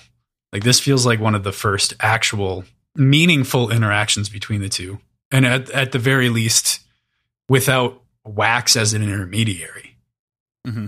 Or Wayne, for that matter. Yeah, I can get behind that, especially since the beginning. I mean, like, thinking back, like you're saying, Alloy of Law is maybe the last time that I remember when they were first introduced, and like the two of them were side by side. We didn't know that they were siblings yet necessarily, but they were, Wax is still there in the scene, but it's also in Wax's perspective. Like, yeah, I know. I'm just trying to think of the last time that this happened to any degree. That's not like an emotionally meaningful interaction between the two of them. It's just two of them both there interacting with Wax. Yes, yeah, you're right. For sure. I don't mean to nitpick, but it feels strange that we haven't had more sisterly sort of interaction. I think it's because there's that divide between them to some degree, or it feels like there's that divide, right? I think this is where Marasi says that it's impossible to hate Steris. Like, you can dislike the way that she does things, you can dislike all of these different things, you can think that she's neurotic for the way that she tackles things, but you cannot hate her despite everything, which I think is wonderful. I agree, but just to make a counterpoint to that, does that distance does that separation only exist because of distance? Like, they're not regularly interacting with each other. So does that lack of interaction feed the separation? The separation in the are we perceiving more of a difference between them, or are we perceiving more distance between them because we just don't get any actual interaction as opposed to getting negative interaction? I'm not suggesting that there isn't any interaction or that there's negative. Like, I'm on a different equation than what you're saying. I understand what you're saying, so I'll respond to what you're suggesting. I think that it is the negative on the equation side. So it's because we assume that there's no issue, if that makes sense. Mm-hmm. Or that there are no problems. Not because we get more and then it would yield a beneficial relationship or like a beneficial additive to the story. Because they probably do have small, quiet moments. They probably do share things, but this story is not one that focuses on the small, quiet moments between people almost ever, with a couple of exceptions. That's a good point. Well, I mean, like, really, the only ones that, that I can think of for the most part are like our hero villain moments, and then Steris and Wax, and the one moment with Wayne and his sort of solemnity, or I guess kind of two moments with Wayne, solemnity towards the daughter that he wronged, and then the moment with Renette, kind of. Kind of. Yeah. Big caveat there. But for the most part, the story doesn't deal in that. So I like to believe that it's the negative space, like you were suggesting, that yields this. But I do want to just say that I don't think that impacts the way that she feels about, like, you can't be mad at her despite these things. I feel like that's just knowing someone deeply and intimately. Yeah. Like, that just comes from being a sibling. That's true. Yeah. And then Wayne comes in and doesn't exactly spoil the moment, but does ground Marasi again versus her previous earth-shattering moment here with Steris. To follow that up, there's a moment of parley before we head over to Milan, Alec, and Wax continuing to take down traps, and Wax begins to work out the pattern of the traps, which is just kind of an excellent detective moment. Again, we channel our Indiana Jones. We've switched from Sherlock Holmes to Indiana Jones. And after they make it through them, they arrive at some writing that Alec doesn't quite understand, which is interesting here. Mm-hmm.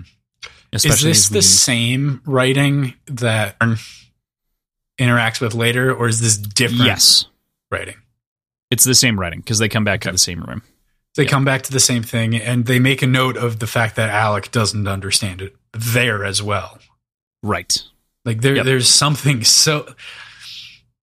I know I should know. Like, it feels like I should know this, and it feels like I should be able to have picked this up through context clues, but I really am struggling. Well, this gets to a question, especially with Alec having the medallion that understands languages, but it equates to the identity of the people that you're talking with, or the area. Has the area changed? And so maybe that's why, or is the language incongruous with the area, so he cannot read and understand it? Like, how... There are questions there, which I think are great. We don't get answers to, but that's the closest that we can get to an assumption. Well, we don't know anything about written language versus spoken language either. Fair point. Fair enough. So That, I mean, I would assume it would probably. I am equating this thing to a Babelfish, like we talked about last week, but I know there are differences. Yeah. I don't know what to make of it. It feels. Branderson does a great job of this feeling in general of the story is so dense and there are so many secrets and so many intricate parts that this is still a satisfying story, even though I feel like there's something here that I should get, but there's just a key piece missing. Well, it's like if it were high speech, if it were like, Spook's language, we would be able to read it and understand it from Maricy's perspective. And we would assume that probably Wax would know enough, or Wayne would know enough to be serviceable. Actually, Wayne does know enough to be serviceable. We know that from Alloy or Shadows of Self. So like we know that some of the characters would know that. So it seems like it is a completely different language. Could it be like the old language that was spoken back in, Luthadel back in the day? Potentially. It's a question posed. Is this a different language now than what Vin spoke? I would assume not. Would assume not as well. Yeah. Because Spook wrote the book that was Spook wrote given to Wax. The Hemalurgy book, yes. Yeah, right. So presumably that is a shared language. Yeah, right.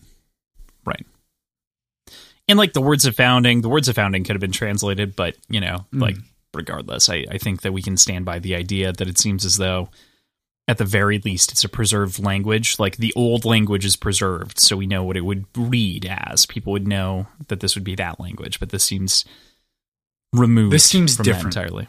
Yep. Maybe it's an old Terrace language. Maybe it's meant to be something that is a red herring. Yeah. Pointing to it twice. Mm-hmm. Could be. I mean, like it genuinely, like, there are some things. I mean, why not?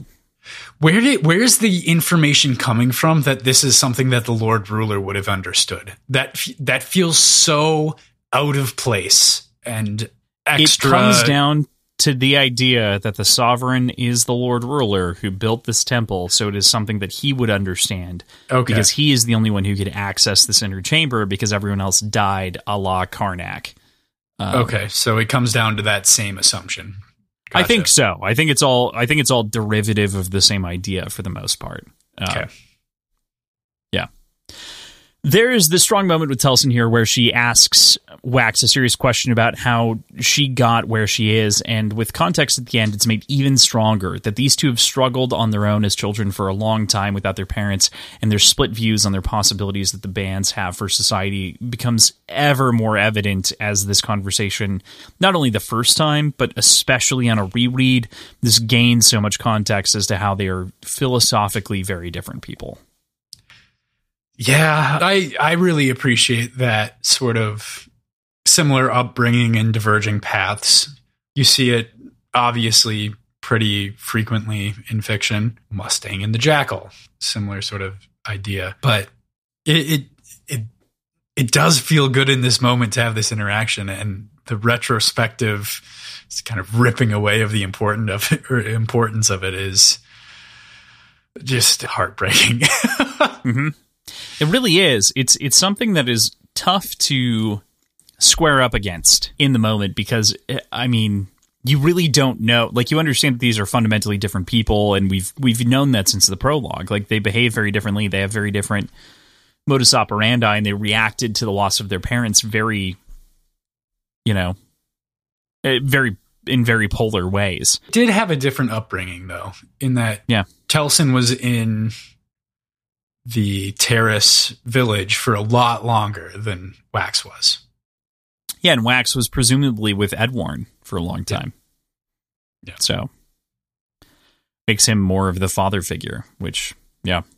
Mm-hmm. So we end the chapter on two curious notes. One where the traps are brought into question as to why they're there to begin with, and a second with Edwarn having given himself up to the clutches of Wax and Wayne to begin with. This would be a point that I would consider ending the week on, because it is the reveal that Edwarn is giving himself up.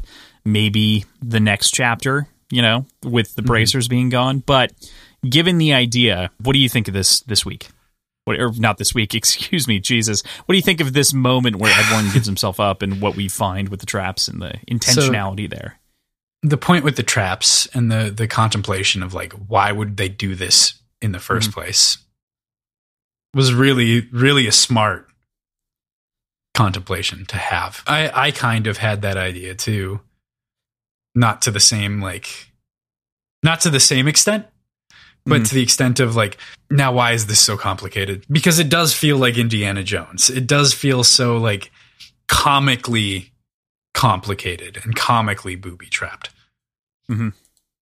But it didn't quite get to the same point of, oh, because it's all a decoy in my head. But as far as Ed Warren giving himself up, that gave me oh fuck vibes. Like, that in no way made sense to me on a like legitimate level. Yeah. Like there was no scenario where it made sense for me for Ed Warren to just signal himself as parlaying. Sure. And he knows they have access to the radio or whatever. Like, there are so many different ways he could interact with them if he wanted to, but he wanted to be there. And there's not a benign reason for that in my head. Yeah, there can't be a benign reason. Like, Ed Warren is so particular and he's so well planned and thought out that if you didn't have the red flag beforehand, your red flag is flagging and you're inspecting everyone around trying to figure out how he's going to make this work.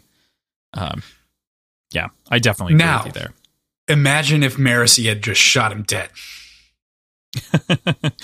Well, she wouldn't have shot him dead because he was probably burning steel, or he could have burned steel to block the bullet or push the bullet away.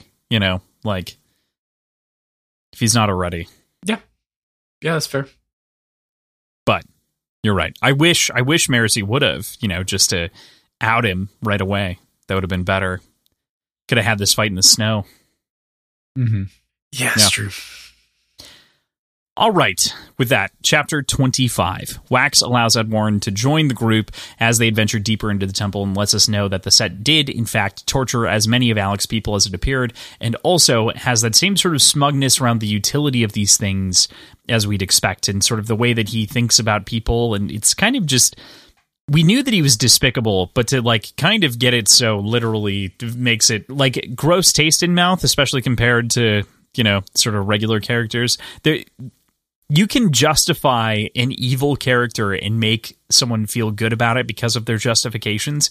But Ed Warren is so philosophically linked and not like directly people linked that it just feels disgusting because it's a monologue, not like a, oh, well, I had to do this, otherwise X was going to happen. Like, there's some immediacy that you can get away with having a character do evil things, but this is less immediate and more grandiose, and so it feels evil-er. But Ed Warren has come to negotiate, despite having given himself up. Overall, it's a very tense moment. You can sense nearly everyone's desire to shoot the man in this moment, but he has the key to offer to the temple and those secret words we mentioned before.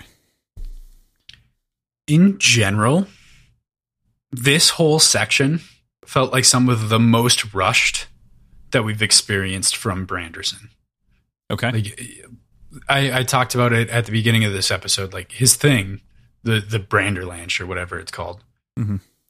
Sanderlanch. Yeah. I just imposed our We call own him Branderson. Most people call him Sanderson. So Sanderlanch. For us, Branderlanch makes sense. So I understand. Yeah, like, that's his thing. I get it.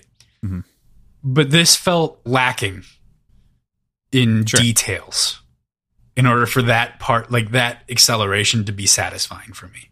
Like, it just felt like we were missing things, and it just felt brushed through. Interesting. Yeah, I think I agree with you by and large. It does feel a little fast, and it also, actually, to me, it almost feels unnecessary. Like, we're interrogating this guy who wants to come along, and we have him at gunpoint. We don't necessarily need his rationalizations as much. Like we do, I think that we got too much rationale. I think on the other side of this, like we got so much rationale that it felt like we needed more, but I think Brandon could have gotten away with less to make it feel more approachable, if that makes sense. Like, sure, we'll take him hostage. We don't need the sort of mutually assured destruction argument here. Give some sort of external understanding that he knows the secret to get in. Yeah, that's it. And then this makes sense. Yeah. But like, what's his motivation for any of this? It feels hollow and forced. Yeah. Which is why I think that like less is more here to some degree. Like if you step this back a little bit, it becomes more of a scene where it's like, just say that he is the key. We don't need any other explanation. Or Marasi can keep him on gunpoint. Extend this by like 30 pages and get an interrogation scene and get like more in-depth conversation between Wax and Edwarn. And I don't think the less is more awkward middle ground works here. Like I think you need more here. I think almost nothing could work here fairly well. I have the key, you need me, is enough of a motivation. We don't need the sort of, well, you can't make it out alive without me. Like, they're going to shoot you if you leave. It's obvious. They have guns pointing at us. They're going to shoot us if we try to take off. Like, there's so much definition here that you actually lose some of the tension if it weren't for Marasi being stressed out in the scene and like pointing the gun. Like the tension in the scene is maintained because of Marasi, and that's the only, for me, it's the only emotional connection that I have to this moment, or like for the most part, because like you said, either you go more and you make Wax tortured out of him or a character tortured out of him, or I think you can go less and just get away with the bare minimum of like, we're going to keep you at gunpoint. You have the key. Take us to the place. Like, yeah, either works. Either way. Yeah. Something else. This is a weird middle ground where it doesn't perfectly land, but of course, this proves to be entirely true. He does have the key to this incredibly complex allomantic lock that could have otherwise kept them out for another 10 years if they would have made an error. He says that it spells out something the Lord Ruler would have understood. Do you have any ideas as to what it would be? We, of course, explored the like, what the fuck could this be? There's a triangle. Like, there's a couple descriptions of the things that he's pushing on. Mm-hmm. But a triangle could be a mountain, but that has nothing to do with the Lord Ruler. I mean, it does, but not the Lord Ruler specifically, you know? Like, I have no idea, and I'm sure the clues are there, is kind of where I'm at on this right now.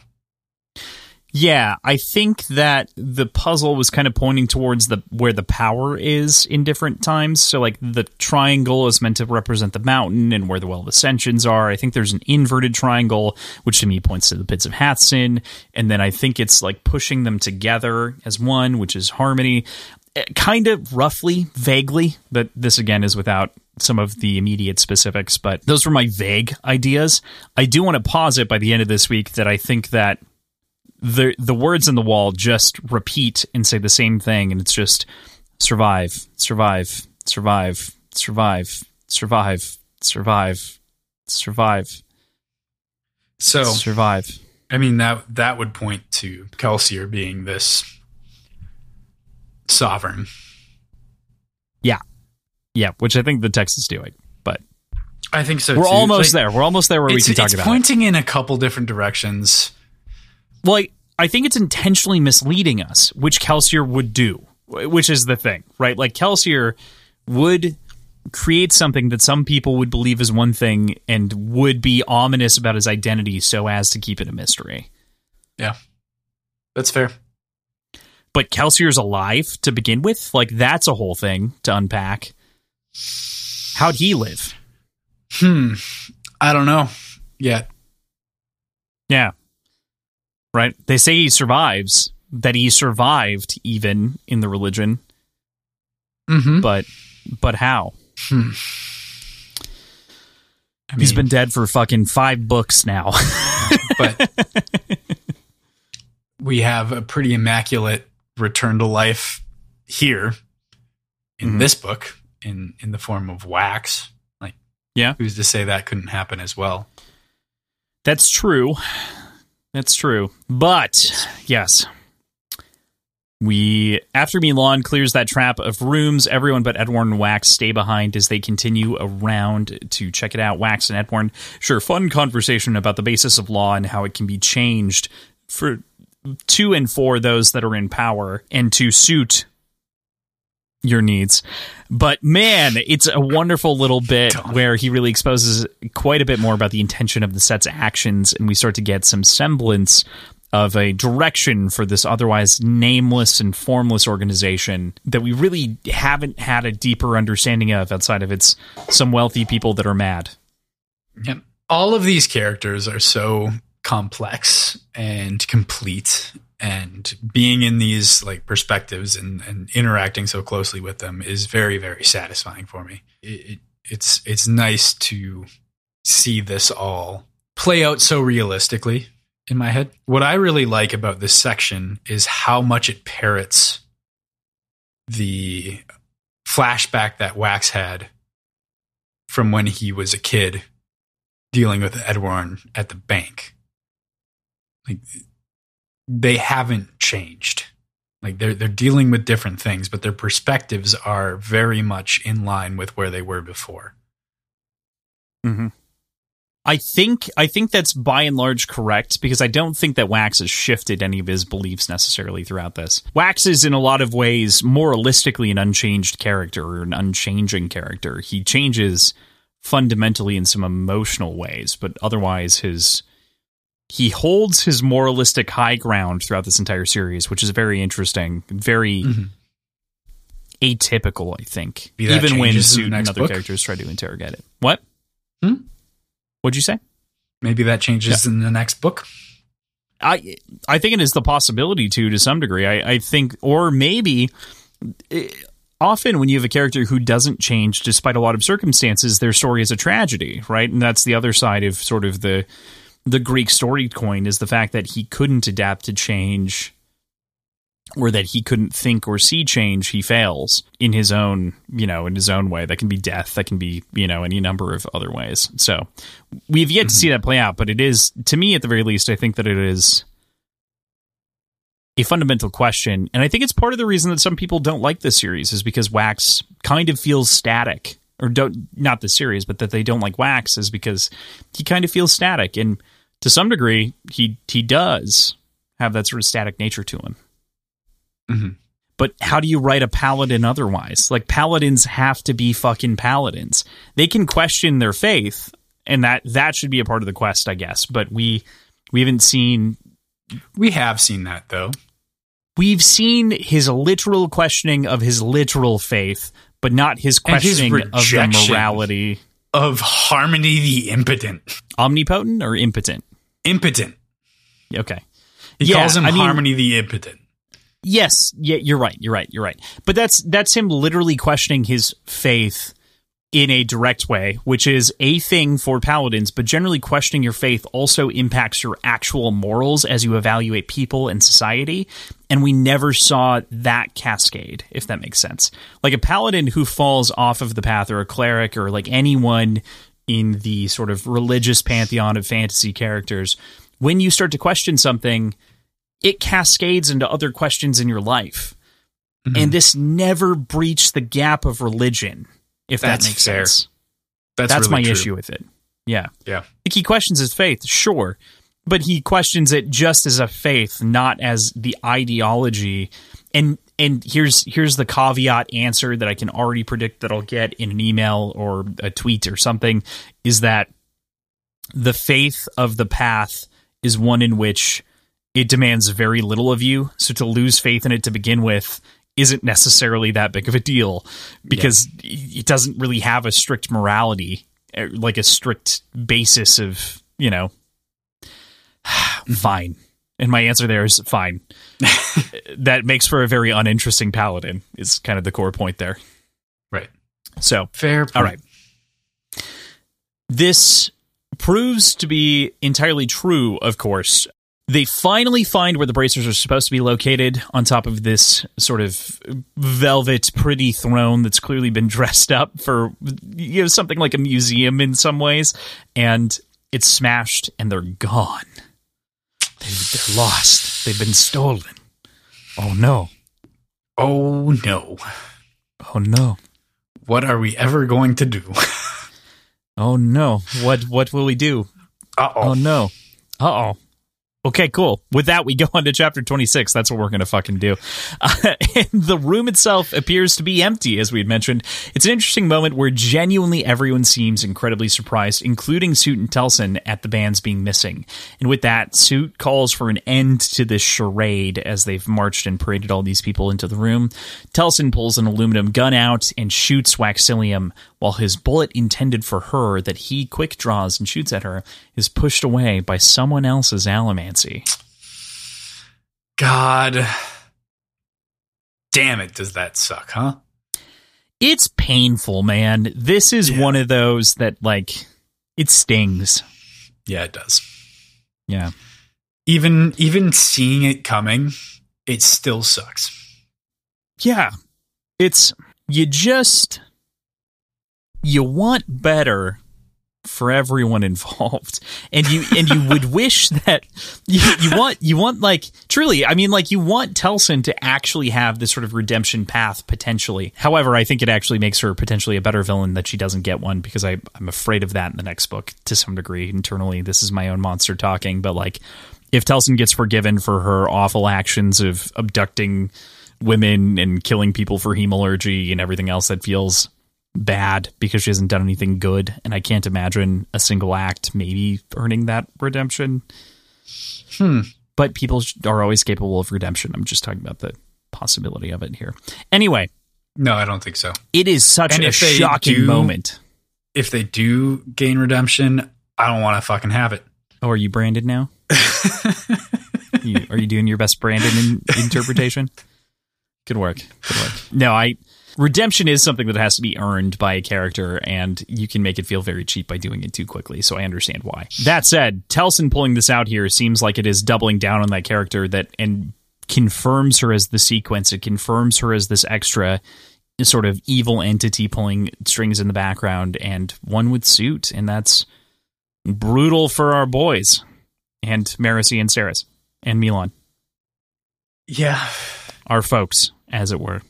And that she's referred to as Lady Sequence, right? Yes. Yeah. I'm still trying to figure out all the meaning behind the terminology.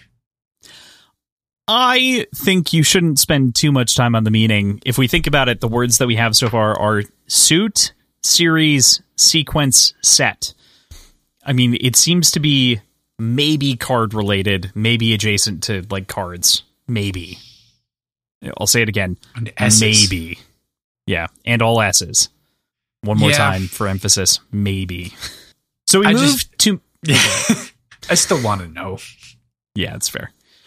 We move to Marasi, who has to think quick. She quickly prepares, lines up her rifle, and takes shots at Soot, and whacks a shot a second time as our reveals pour in. Edwarn is an Allomancer, of course, I'm going to caveat here immediately, is later revealed to be a Hemalurgist, and Telson is in the set and also an Allomancer. Hemalurgist, it seems. We don't get as much confirmation for her as we do for Edwarn, but it seems as though, given what we know, she probably wasn't hiding these abilities and seems to have some spikes poking out later that we reference. But this battle quickly turns in a terrible way as they are unable to handle the pair of Telson and Soot, and Wayne's run off entirely. He's disappeared in this moment of combat, fucked off while they have to deal with it. Mm-hmm. First pass at this book. Alloy of Law, I think it was. I had made the assertion that Edwarn was secretly a Hemalurgist as well, and I felt so smugly like happy about getting that reveal, even though it gets pulled out from under me later on. Allomancer? Did I say? I thought you said Hemalurgist. Yeah. Oh, yeah. Meant Allomancer. Yep. All good. But you're right. Yeah. I knew what you meant. Obviously Hemalurgy is a big part of it, but are we to assume that this is strictly like this has nothing to do with the coins? Or could we extrapolate an idea that the coins themselves could also be granting allomancy? This is clearly hemalurgy. None of the coins are doing anything here. Okay. Fair. There is no circumstance in which we can point to allomancy being pulled from anything but the Bands of Mourning so far. Okay. And the bands seem exceptional in that way, which exceptionality as an object is temporary as science and technology advance. So, like, the question is, when does the wheel become popularized? When does everyone have a nuke in their car? When are the Bands of Mourning common? Yeah. I mean, when does everybody have a nuke in their car is a time in the timeline that I want to jump to, frankly. Honestly, nuke in their car, I'm assuming you're going with nuclear fusion, fission, rather. You actually want a nuke in everyone's car? That's crazy. You trust people far too much. No, I don't. That doesn't make it better with nukes. It like, makes what do it you worse. mean? Absolutely. It makes it way worse. I want to be there. A lack of... No, you don't. You fundamentally do not want to be there, actually. You can't tell me what I want. Well, okay. All right. Fine. You enjoyed that. I'm going to live in my alternate timeline where we all agreed to not do anything negative with there. Nuclear energy. I made the choice right now. All right, fine. You can't tell me what to do. In the same way that I can't tell you what to do. Okay. As it shocking should be. Moment. As it... Sure. And Wax is bleeding to death at the bottom of this pit. Milan has been injected with the dissolving liquid that we've seen previously used and then has her spike stolen so she reverts to a mist wraith, leaving her crystal bones behind staring at the ceiling. And our heroes, at the end of this chapter, are in a very, very bad spot. This is pretty bleak, man. Yeah. This is pretty fucked. Why are the crystal bones left behind when she becomes a mist wraith? Because we know mist wraith have bones integrated into them. Yeah, so I think it's the muscles and everything that are holding on to them, if that makes sense. Like, it's muscle confusion. So I would assume that eventually the Milan mist wraith pile would collect the bones, but wouldn't necessarily assemble them into any format. The bones from mist wraith's previous... Well, they're also not actually understood. Bones. Yeah, there's that. There's no flesh attached to them, which is kind of our context for mist wraiths and their assortment of bones is that they would eat things and then they would just acquire the bones and they'd be kind of like randomly strewn and like poking out. Yeah. So, but yeah, and these are inorganic crystal carved into the shape of bones. So maybe the mist wraith wouldn't recognize them. So it's like, why wouldn't a mist wraith on the field of battle just pick up every sword and become a Pokeball of Doom? You know, it should. That's a great idea. That's a really like. Well, mist wraiths don't have brains or don't have sentience to that level. They do have brains. They can eat brains. They consume them and then they're gone. They do not gain any intelligence from said brains. Yeah. Any other week, this would have been an ending location. Any other week. God, there's so many good ending locations in this section because I think the next section is also a good ending location. It really could be. Chapter. So you can get into my brain for how I would usually do these things, and you can very clearly see I would have ended here if it weren't for the everything else going on. And at the same time, it's like, what was I going to take a week away from? Like, was I going to take a week out of Well of Ascension? No. Was I going to take a week out of Hero of Ages? We were already going pretty fast through Hero. Mistborn? No. Like, there's nowhere that I could shave off a week outside of not busting my wrist, but then that only put us back further. Like, we were already... We're going to finish Secret History this week versus, the current schedule. Right. Okay. All right. With that, we go into chapter 27. This is a relatively action-packed chapter. If we think about the way that like the death happens and sort of winds down and we go between these different moments, this is when the Sanderlanche has firmly begun, if you didn't think we were in it already. Wax is dying with his metals in him as he reflects on the prologue and how strong how strong those metals feels and those feelings from the beginning. They're permeating his life as he's remembering these different highlights and the way it relates to him and the current mystery and the ruse of it all. And he prays in these final moments to harmony as he tries to keep himself alive while reading the room and what's going on. And the dead bodies of the centuries are so reminiscent here in this small, low-ceilinged room. It's so reminiscent of Karnak in that moment in Watchmen, and I think of Alexander the Great in the way that he built his final resting temple. Thomas, please correct me on that. But it's wonderful, compelling stuff, and Wax finds the bands that he assumes are the real bands as he dies, the bracers that are on a separate pedestal here. All of our heroes that have death scenes in these books, Era 1 and 2, have been so compelling and so complicated and heart-wrenching. And this is no exception, obviously. I was caught off guard by this death in general. I knew we didn't really dwell on it when Telsin shot him, or when we talked about Telsin shooting him, but like I really didn't expect it to happen like this. And I know he doesn't die yet here, but the writing was on the wall. Mm-hmm. And yeah, it was in a different language. Yeah. Well, yeah. One that we don't know. Mm-hmm. Just kidding. Yeah. But you're right. This is a shocking moment, I think, in a big regard. Like, I also didn't expect Wax to die here. I mean, you know, he's not quite dead yet, but he's dying, he's draining, and it is a very shocking moment to like consider losing a lead. And we previously, Brandon has pulled no punches with death. Death has been something that has been permanent and nigh irreversible. So, you know, this kind of. Oh, I guess the exception is Sazed, but he didn't die. He ascended. So, yeah. Yeah, Sazed never died. He grabbed the two powers. But I mean, he kind of defines it here later. Like, he defines the realms, and we're informed a little bit more by everything else. But it seems as though he can't interact with the physical realm. So, regardless, it is one of those things that as a writer you can only do so often, and I think it actually works really well here with Wax as we continue through the next chapter or two and how that plays out. But we're not quite there yet to the death itself. It's just the shocking moment where he's beginning to lose everything. But Edwarn is stalking him through this low-ceilinged room in this darkness with the blood leaking out on the ground and following the trail around as he can. And had that sort of like quintessential villain revealing monologue moment where generally the two parties would be hunting each other around the room and they'd be like corners with guns up and they'd be shouting at each other. But instead Wax is limping along, you know, barely breathing.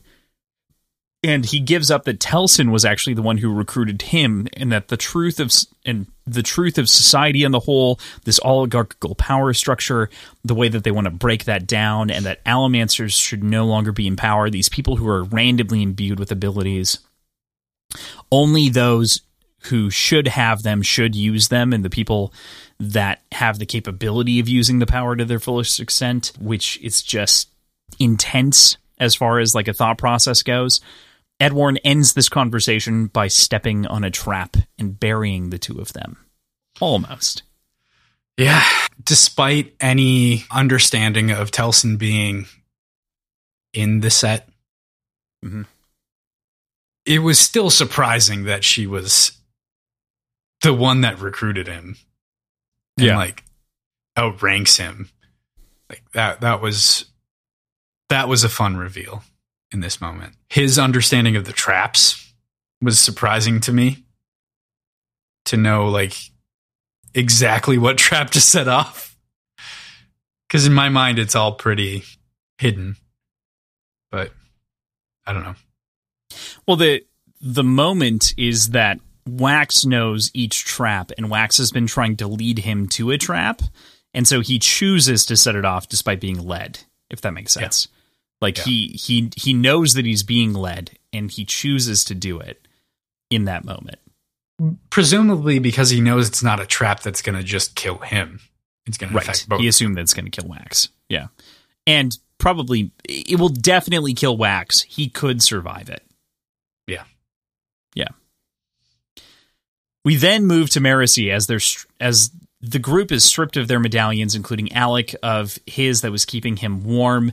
Telson also reveals that even if the bands weren't there, the airshift left behind was still a very big win for the group, as they now have...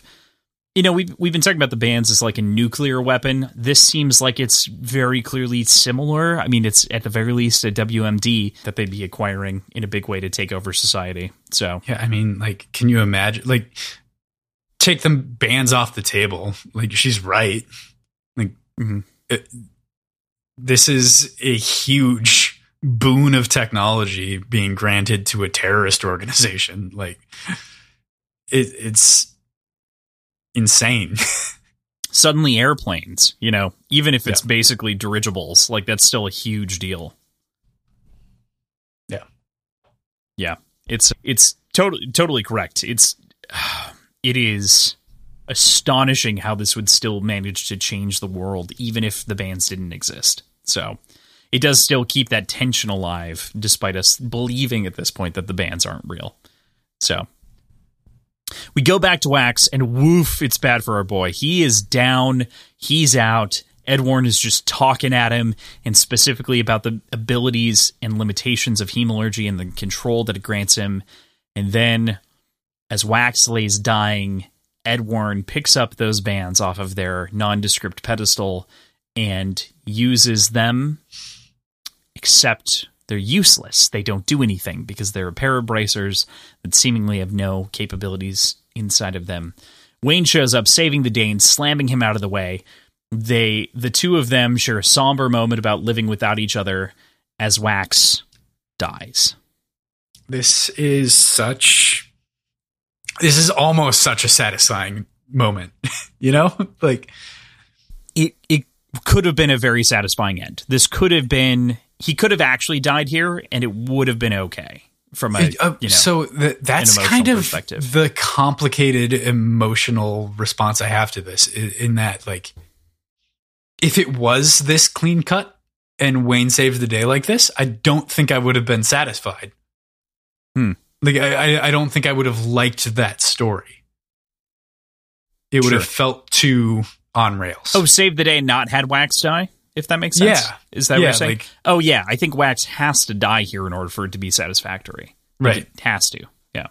But the fact that Wayne gets here and they get that little moment is very nice.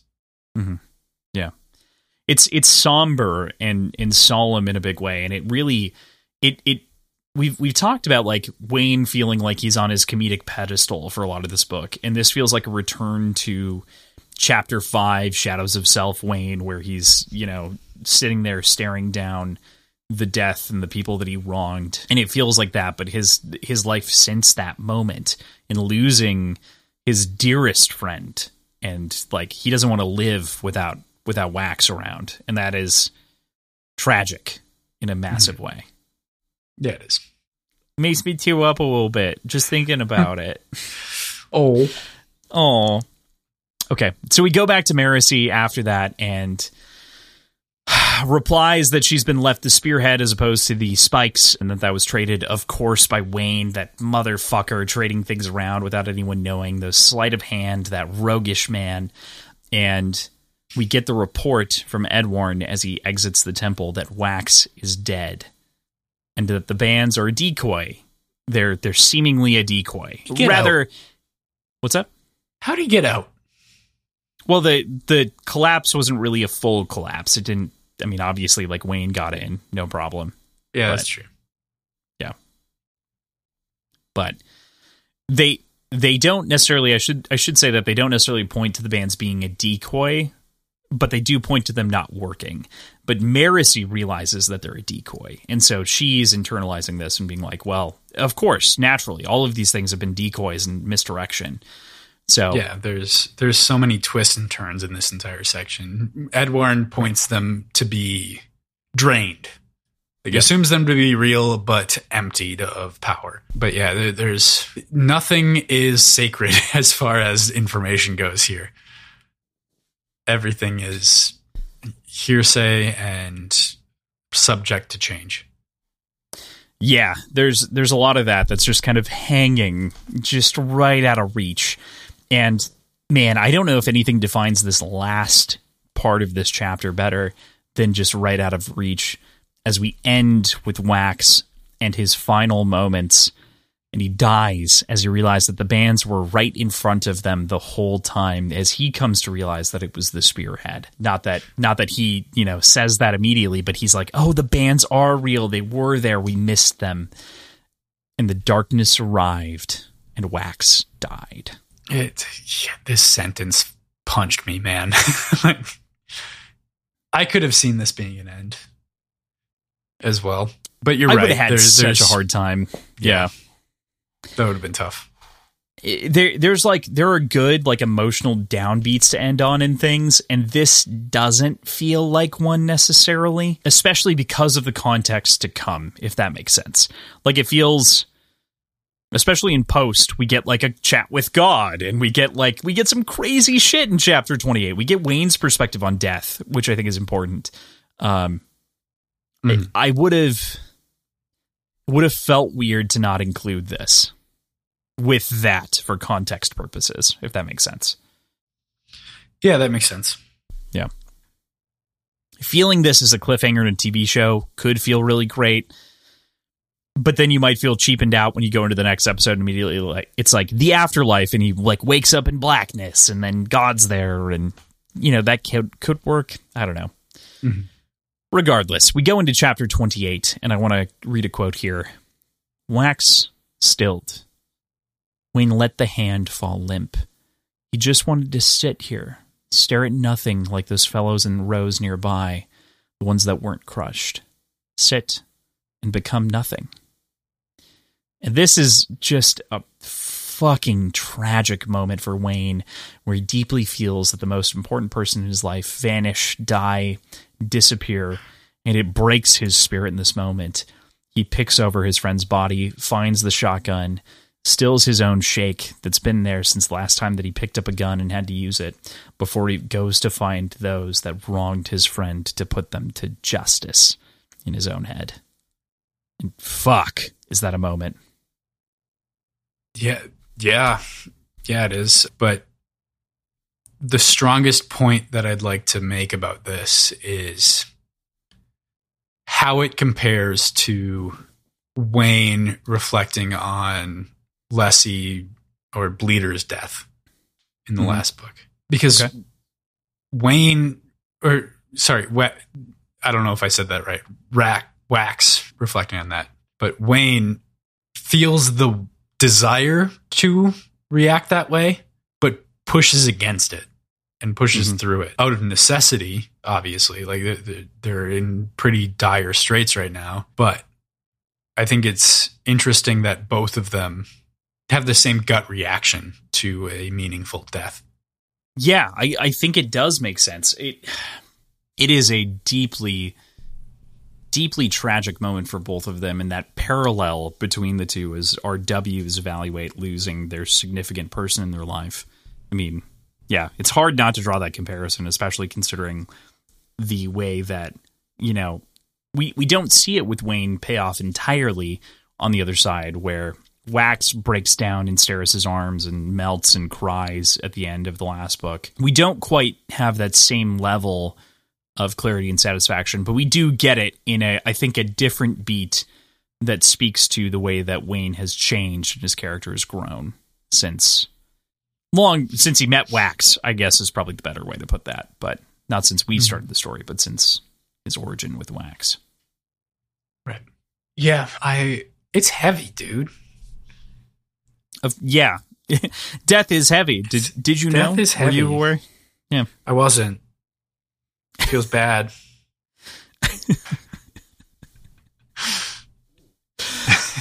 Oh, God damn. Yeah, it hurts. We move over to Marasi, and Marasi comes to realize that it's been the spear the whole time that's been the bands of mourning. She has this moment of realization as she looks at it, and she sees all of the different metals intricately woven into this that presents the 16 metals. So it's something. It's certainly something, but then we do eventually jump away from that. But what do you think about the reveal in this moment? So my strongest reaction to this reveal is maybe unsurprisingly, that of mechanics. And something that has kind of stuck out to me as not a problem, but an outlying or unresolved rule for this entire section. And that's that of metal mines being more difficult to push when they're full. And getting the extreme of that here did make that whole thing a little bit more satisfying. That's interesting because, as we had known it before, part of the reason that metal mines were difficult to push on is because the metal was associated with someone. So it was because of identity that it was difficult to interact with someone else's metal mines or something that was I don't think that was textual, though. I think that was something that was speculated. Because he does talk about how some metal mines are more difficult than others to detect. So, yes. So what I'm trying to add in here is that there's no identity tied to it. There's just investiture, right? So because they're the bands of mourning, they can be used by anyone. So we assume that it lacks identity in the same way that other things do. So it was... What I'm trying to get at is, like, previously this attribute was tied to it being someone else's and it being identified as someone else's. This solidifies it instead as the amount of power, or that there is any power stored in something that makes it a ferrochemical metal mine that cannot be pushed upon or detected to the same degree. It separates identity out of the equation. That's kind of the core point there. Yeah. Yeah. That's what I was trying to get at, for the record. Gotcha. Does that make sense? Okay, yeah. Because I think that it makes sense. You're entirely correct. It is the amount of power. But previously, textually, it appeared as though it was identity that was the issue. Okay. That someone had claimed that metal as a metal mine to begin with. Mm-hmm. Yeah. So we get Wax's death here, and the moment in which he pops into the cognitive realm in the Walk with Harmony. He specifies inside of this conversation, Harmony, there's a lot that goes on, but he also specifies the three parts that make up a person: body, mind, and soul, and where they go in the cosmere, the physical realm, the cognitive realm, and the spiritual realm. He divides them up and talks about the way that one being is composed of these three different components, and begins to paint this larger tapestry for how people exist inside of this universe. Yeah, we can kind of assume that it follows the same order, but it's not necessarily explicit. He says one goes to the planet, one goes to the realm that he exists in, and one goes somewhere that he doesn't even understand. Mm-hmm. And it's, I think, assumed that the body goes to the planet, the mind goes to his realm, and the soul is entirely separate. But was there more explicit understanding of that I'm missing? I think that it was a little bit more clear that the soul went to somewhere. Like, the soul has an afterlife, very clearly. He doesn't know anything about it. Yes, that's an important delineation. He knows that it exists, but he doesn't know anything about it. Right. He doesn't know where it is. He doesn't know what's up. Yeah. Mm-hmm. Yeah. He just knows that it is. Yeah. There's a lot here to talk about from Harmony and Wax's perspective, but he also...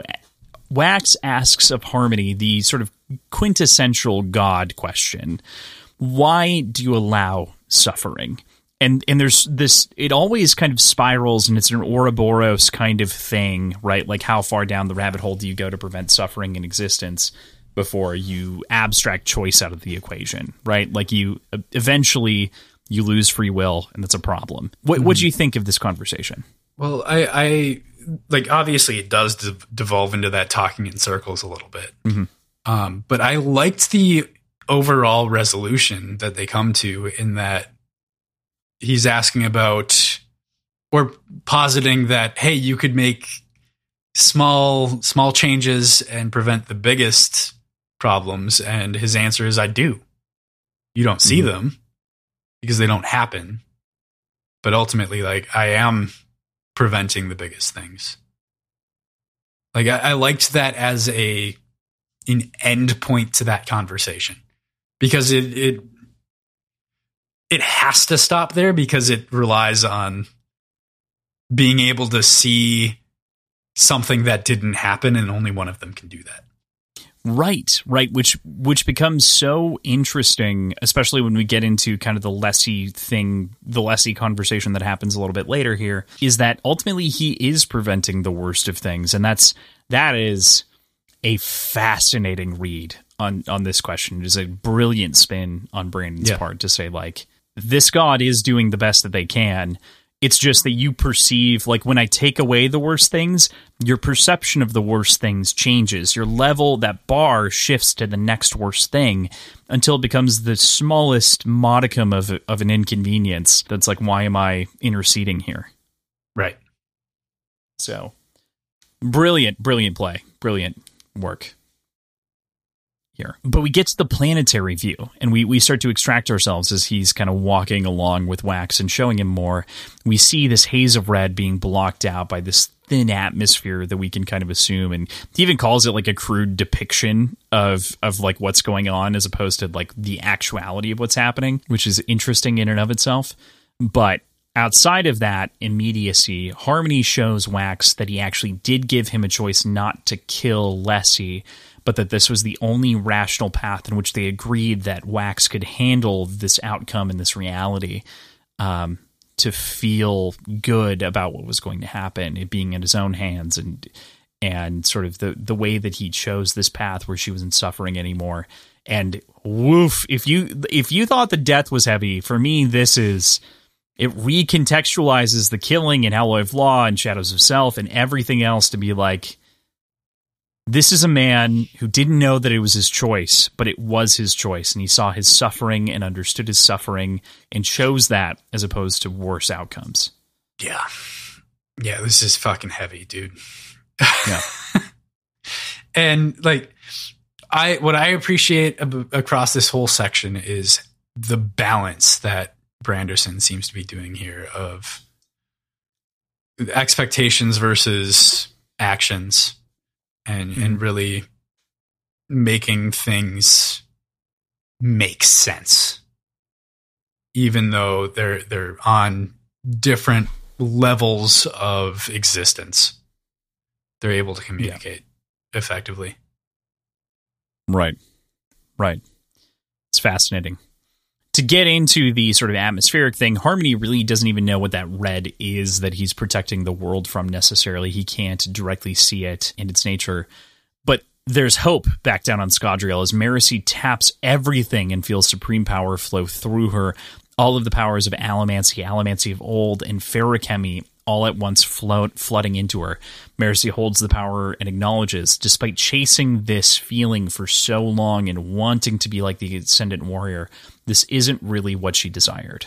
This is a conversation that I feel like we could have for hours. Right. I don't want to devolve into the dress again, but I feel like this fits there.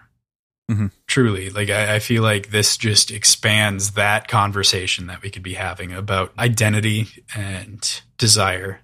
But ultimately, I appreciate that Marasi is able to taste that power and reject it entirely. Yeah. Mm-hmm. It feels good. Yeah. For some reason.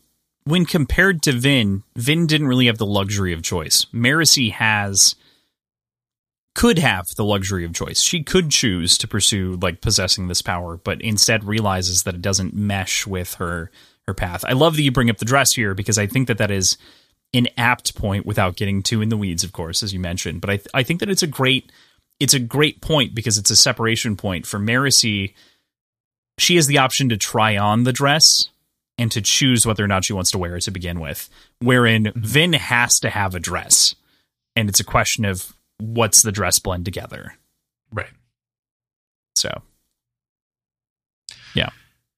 It's kind of my takeaway as a comparison. But, oh, man. And Marasi being the Supreme Allomancer for just a second feels good. I mean, the way that she, and Ferrochemist, she like stealing the vials and then downing them to use them feels so good. Removing some of these assumed hemologist from combat. It's just, it's all so cool. Such a good moment. I can imagine this pretty dope. Very cleanly in a TV show, or a movie. This feels great for her. Yeah. Steris witnesses her sister fly, and that's shocking for her, of course. Alec is struggling next to her, and she, while he is trying to communicate with her, she seems to actually be kind of working out his intent of what she's saying, and I question whether or not she's maybe breaking the language and starting to like break down what words mean. There seems to be like a little note of that understanding, but we find out that she has a secret weapon inside of her hollowed out book with a spare medallion to help our buddy Alec. So nice. So nice. So good. So she good. comes in So clutch, nice. obviously, being Steris. She always comes in clutch. But Steris and clutch I love go hand this.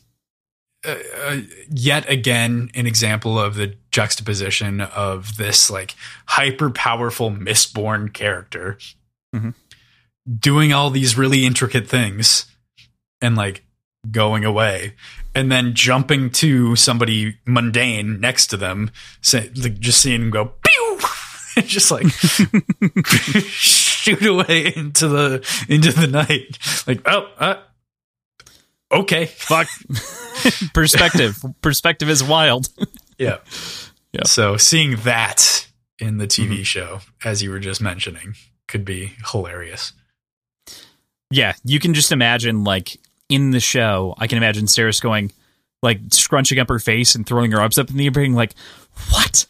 And just, like, having that sort of dramatic reaction to, like, you can fly now? Like, that kind of a thing, without obviously stating it or anything like that, but, you can imagine that perplexing sort of reaction as the camera shifts. It'd be great. Exactly. It would totally work.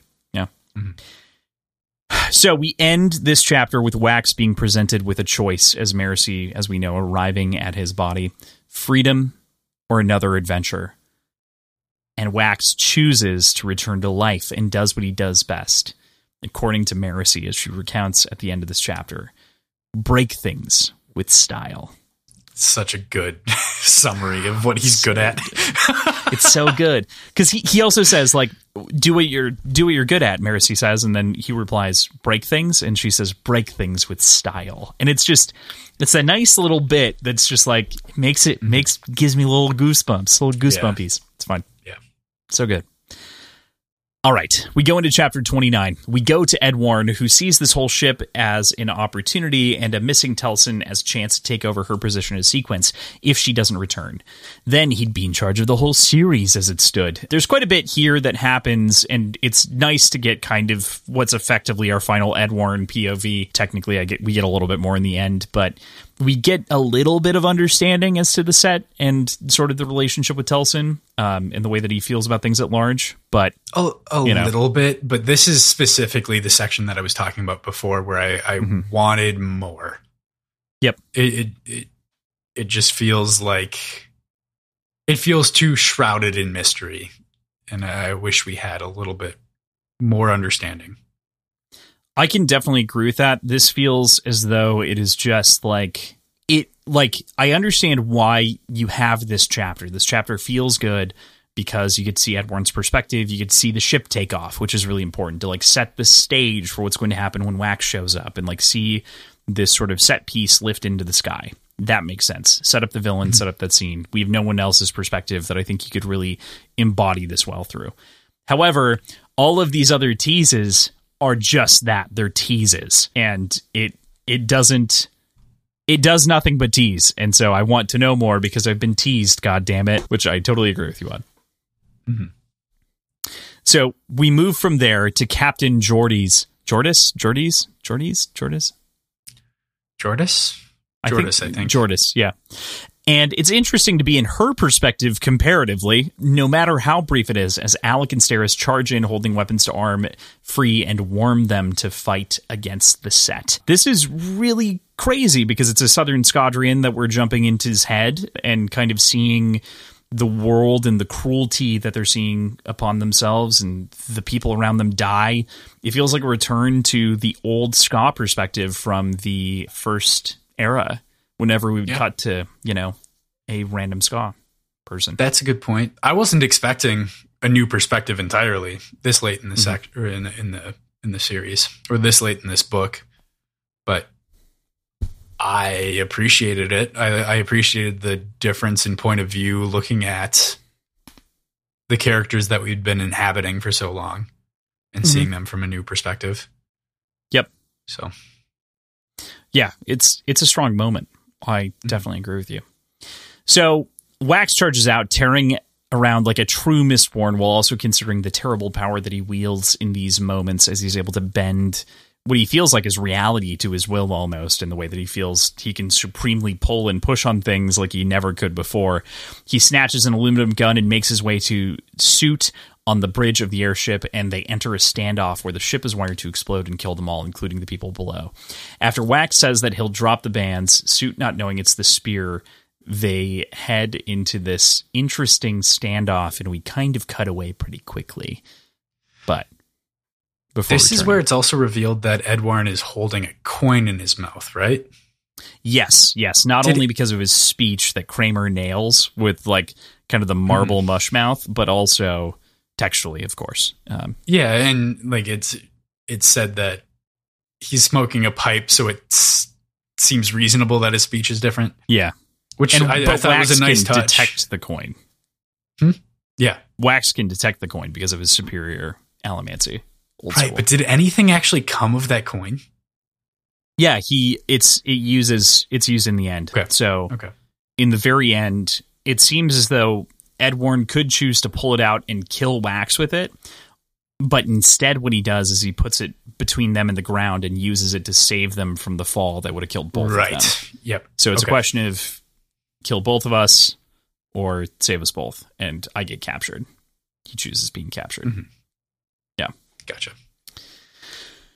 And then, the Telson Wayne scene here at the end, this is fucking brutal. Especially if you don't, even with the out that we know that he didn't actually shoot her in the head by the end of this, but just the fact that the way this cuts away leaves it with that question of, did Wayne actually do that? But the way that Wayne is so gruff in this moment, and his language has truly shifted into a completely different, I want to say monster. It is crazed, craven.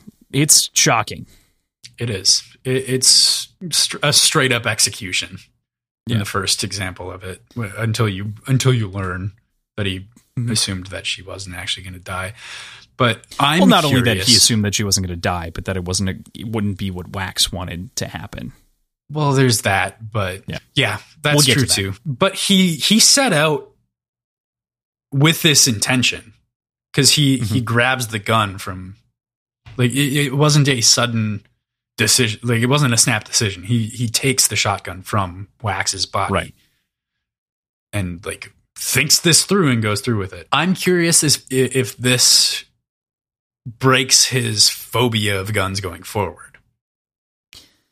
That's a good question. I don't know. He justifies it saying, like, humorously, that shotguns don't count. But yeah, I'm really curious if this breaks his phobia. I hope not, because I feel like that would be a little bit indicative of him backsliding against, like, the reason that he's afraid of guns. I can also see it on the other side where it's like he overcame the fear because he's not going to do that anymore. So I can see it both ways. But as far as keeping Wayne an interesting character, I'd prefer him not to use guns, even if it's just by choice. Maybe he keeps a gun on him, but he rarely chooses to use it. I could simple things like that. I like that there is he has an out for using one now. He has a precedent set that even if he doesn't like it, it's not like Telson is banking on him not being able to use one. Yes, right. It's not untenable, which until now I would have been like, he picked up a gun, but in this circumstance, it's like, absolutely he picked up a gun. He's at his dire limits. Like, that 100% makes sense. Yeah. All right. Wax launches himself at Suit and drops all of the many hundreds of hours of weight that he has on him and eventually forces them to the ground. Suit forced to use Allomancy to save both of them using that coin against the ground. It's such a brilliant move and moment in this sort of standoff in which they agree to these sort of semi-quasi-ridiculous terms. I mean, Wax is very good at this, so he can agree to it, but, like, still. Another example of a really well-delivered line from Michael Kramer of, "I'm a ferrochemist, uncle," right before this whole sequence. As simple as it is so impactful. And he's like, I'm that thing that you hate. You forgot that part of me that you hate, or something like that. And I'm a ferrochemist, uncle. And it's perfectly punchy. Mm-hmm. Oh, delicious. And there's the other line that I love here. The definition of a lawman, uncle, is easy. He's the man who takes the bullet so no one else has to. That definition makes sense in the moment, but I feel like there's more to it than that. Very true. Again, with the Mitch Hedberg I definitely agree with you. I think that there is more to it than that, but this is his definition that he can live by, right? Yeah, that's fair. The one that puts themselves in front, which he refers to himself as a lawman. He is a lawman. Wax to me truly stands as a paladin. You know, I've made that comparison in this episode, but that's because now it has become so prominent that he's unshifting in a lot of his beliefs. He's the paragon of a god. Like there's a lot that points to Wax being a Western paladin for Harmony. Yeah, no, that's absolutely true. Yeah. All right. Milan, as she comes back, has a terrifying moment and realization as she begins to become herself again and reform. This is just a wild, unexpected moment inside of everything else that is going on. What was your takeaway? Because this is literal, like... I mean, it's fucking insane. It's so cool, but it's literally crazy. Yeah. Yeah. Yeah, it's such an insane feeling. And like that would be true just coming back to consciousness, but the fact that she's also coming back to physical form. And she's like shifting and sentience. That's what I'm saying. Yeah. I guess I said consciousness, but consciousness, but sentience, and physical form. I think that it's like once. Exactly. So yes, exactly. It is that like true reformation. Like technically she's conscious, but she is, and technically a mystery is sentient, but it's that resumption of sentience and consciousness in that sort of way that it scales up over the course of writing, in addition to the physical form, that is just wow, like unanticipated, unexpected, incredible stuff. This could be kept off page and you'd be like, oh, that happened, but instead getting this like little side paragraph or two, worth it. Yeah, for sure. Yeah, pays dividends. All right. With that, we go into a really brief in my head chapter 30, as we've resolved most of the action here for the week. Marcy and Alec share chalk, or chocolate, a hot chocolate. Wax saves the ship in a wonderful, grandiose fashion, in which it almost appears like he has a Superman moment, in which he's literally holding the ship and like puts it down very gently. It is very much a Superman moment, but like it is like... Do we need to literally make Wax Superman in this moment? It's fun, I guess. I see the intrigue in doing so when you can. Yeah, what'd you think? Yeah. The biggest thing that sticks out to me is, does this mean that they don't have sugar? Interesting. No, I just wonder if chocolate is treated as something that's bitter and that you couldn't reflavor to make it otherwise. You know what I mean? Well, I mean, that's what chocolate is, and sugar is added to it to make it good. And like that seems to be the case here. They just added sugar. You know, that's really interesting when you think about the lemonade as well, and sort of the reaction to the lemonade that Wax has is that it's not that they don't have sugar. It's that maybe sweetness is uncommon. And like or only sugar, comes from certain things, pastries, fruits, you know. Yeah. Something like that it's integrated into, as opposed to an extractable thing. Interesting. Yeah. I think you're onto something there. It's not to say that they don't have it. It's that maybe they don't use it in ways that they should be, or that seem obvious to us. Does he talk about simple syrup when he's mixing things, when Wayne is making all those cocktails? I don't think so. He talks about sugar cubes, I think. Does he? Okay, that sugar breaks cubes. this then. No, I don't think it does, though. I don't think it does entirely, because it's about it being common and like mixing it with things all the time. Okay. So, Yeah. and Wayne in and of himself is inventing things and doing things on the fly. So I'll give Wayne a little bit of a pass. And again, I want to clarify at the very least that I'm not saying that sugar doesn't exist in society. I think that it's not commonly mixed with things and mixed into things all the time. It's more of a delicacy, or, you know, intended for sweets, and you wouldn't consider it for something like a drink for the most part. That's fair. Or to be paired with something very bitter, you know? Mm-hmm.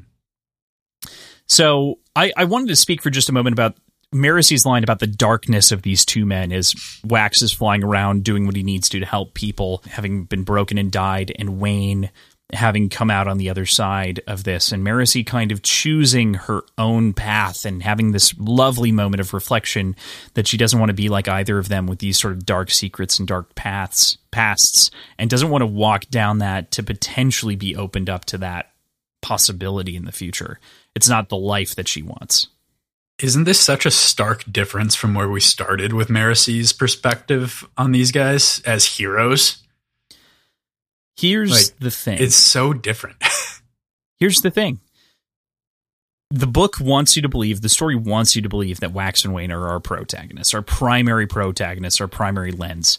But really, it's Maricy. Maricy is our lens for growth throughout the entire story. And I think it's brilliant in Steris that a little precise bit depiction. Steris as well, but Maricy is kind of first and foremost because she starts, like you're saying, idolizing these people for these things, and then graduates out of that over time as she begins to actually understand what that means and actually adjusts and changes her lifestyle as such, because she doesn't want to have that same darkness that they have.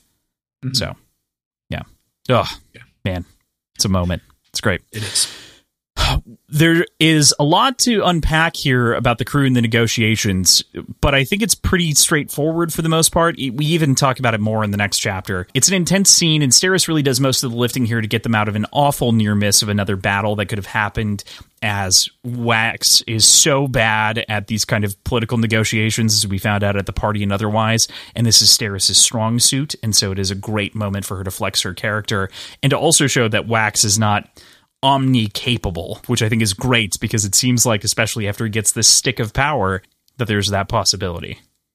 Yeah. I really appreciated the concessions made and the compromises that she comes up with throughout the... Yeah. Like, it feels like a very, very fair negotiation. Right. By the end of it. I would agree. They do their best, all told. So there's one more thing to unpack here at the end of the chapter. As we'd mentioned before, Wayne didn't kill Telson as he picked up a major lesson from Wax. Despite his rage, he stopped himself from doing something that Wax himself wouldn't have done in the moment. Telson seems to have survived, likely healing herself with a gold mine or some such. What did you make of this sort of getaway for her and this growth for Wayne as well? On one hand, I kind of would have liked to see that really deep change in Wayne. Mm-hmm. And we do in him using a gun in general, but to kill somebody for a good reason. Sure. Would have been the completion of an arc as well. But at the same time, I like that she survived, in that we have a lot to learn from her. We have she holds a whole lot of information, and we're going into this next book with a pretty big antagonist. Yeah, in the form of Telson. We've traded suit for Telson in a big way. We'll talk about that in the epilogue, of course, but cool. All right. With that, we go to chapter 31, our final full chapter of the book. Just a little bit to talk about here. This feels like it would have been an epilogue in any of the other books, but we get some like stinger credits almost for our actual epilogue. Yeah. But that said, we make it back to Elendel in the sky. Tensions are incredibly high in this moment as they land, and the entire world sees an airship for the first time. There's a lot of debate, like the last chapter, about who should have what, but it all pretty much pans out the way that we expect and the way that it was spoken for previously. We just get a little bit more confrontation between the political powers that be and the Southern Scadrians. Wax makes his way to Steris as they go to wake everyone as they're coming down upon the sort of scene, and they share a sweet moment that culminates in a kiss as their relationship has blossomed over the portion of this book. And it's pretty cute.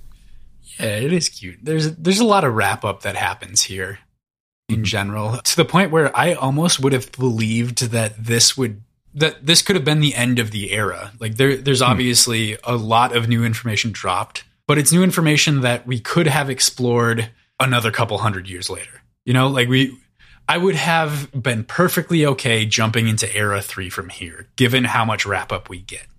Sure. Like, we obviously know right away after the book that he's working on the next entry into this era. That comes out a couple days ago for everybody listening now. Or it's out now. But I totally could have been okay with this being the end of the era. Okay. Given this wrap up. I can see that, in all honesty, because it does actually do a pretty satisfying job of bringing nearly everything to a head outside of Trell and the societal rebellions, right? Like, those are the two remaining kind of question marks that we have. Otherwise, we've had a decent amount of character resolution on everyone's front. Given that, I wonder if we're going to get a similar small jump like we did from Well of Ascension to Hero of Ages. A couple of years, you're thinking? Yeah. Where knee deep in rebellion and more of that technology has integrated into society or something like that. Yeah. Yeah. I've read the first 2 chapters, so I can't say anything. Marasi gets bullied by Wayne about Alec liking her. I think this is a really kind of sweet moment that happens where like Wayne's like kind of elbowing her. And it's nice not only because like Wayne's bullying her about someone else liking her, but it's also because Wayne's acknowledged that Wax is with Steris. Like, there's a dual kind of thing here where Wayne's come to terms with it in a big way. Yeah. And, I mean, we get to wrap it in the, Wayne's just kind of a bully kind of yeah, right. comedy lens. Mm-hmm. So, yeah, I agree. I would define it as, like, bullying via elbow nudge, you know? Yeah. It's not literal bullying. It's ribbing. Yes, yeah. Exactly.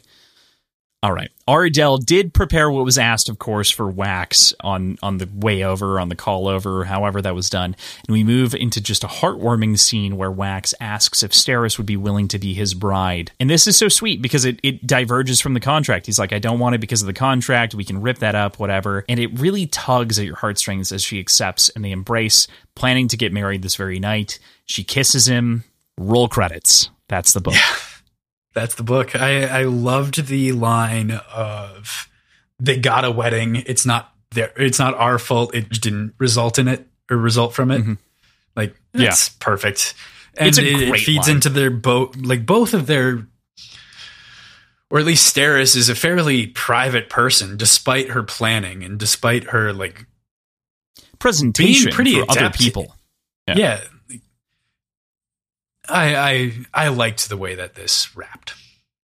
Yes, I would definitely agree with you. I think it's a clever way of tying in the marriage and like making it happen here at the end because it doesn't need to be this big thing, which again ties us back to Era 1 with marriages not being a big deal. Like it should be. That's true. We made this whole point at the beginning of the book about talking about the pomp and circumstance of the wedding in the survivorist fashion, and I think it's important to draw that parallel here again, where it's like.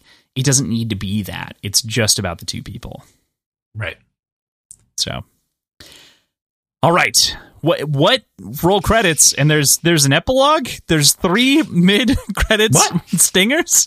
Is this a fucking Marvel movie? What is this is a Marvel movie. It's a surprise. Marvel bought the right. Disney bought the rights, and they made a movie.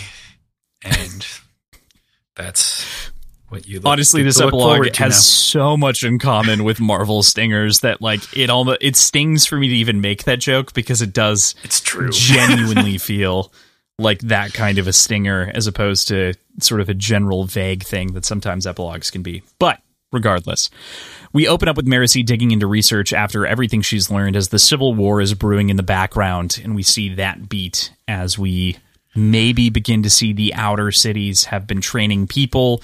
I think Bilming is mentioned in addition to another outer city. Yeah, there's trouble is brewing. Yeah, trouble's brewing, all right. It's pretty fucking bad. Was Marasi not a part of those conversations before where Civil War was mentioned? I think she was, but I think that this makes it more explicit, right? So it's the fact that people have been trained and that Yeah. it's extending a lot further than just the sort of political back rooms which it seemed to be trapped in before. It's more of a real threat as opposed Yes. to an ideological threat. Exactly. Right. Okay. Right. And the technological advances seem to point at that accelerating even faster. So we move from that stinger to Suit claiming that the set also has faceless immortals of their own, as something with red eyes enters the room and has this brief conversation with him. It claims that their timetable has changed, as has their end goal, that this planet is to be purged. It explodes and kills itself and Suit. What the fuck, dude? It's so fucking crazy. The first impression, the first mention of the red eyes, immediately Koloss. But like, no. Yeah. So I have no idea what's going on here.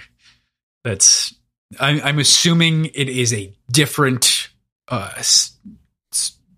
creature than the Kandra, different species than the Kandra. The way it's described, still immortal, still in the shape-shifting kind of realm, but I'm assuming it's separate from Kandra, the way it's described. Yeah.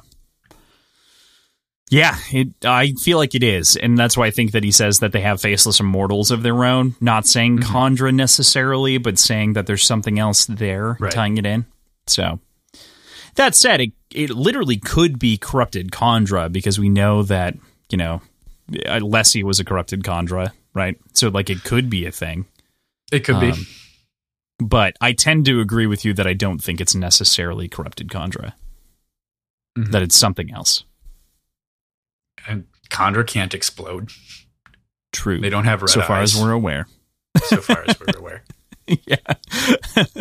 Maybe they've got that option. I don't know. They've got a lot of options. And our final point inside of this epilogue, Wax finally taps that coin that he was given because he realizes that it wasn't really the coin that he thought it was, but it contained many of the same layers that he had seen previously in all of the other medallions over the course of this journey. And we see the perspective of a traveler walking among the cold of distant lands, scars layered on top of his arms, and a single haunting word spoken into Wax's mind: survive.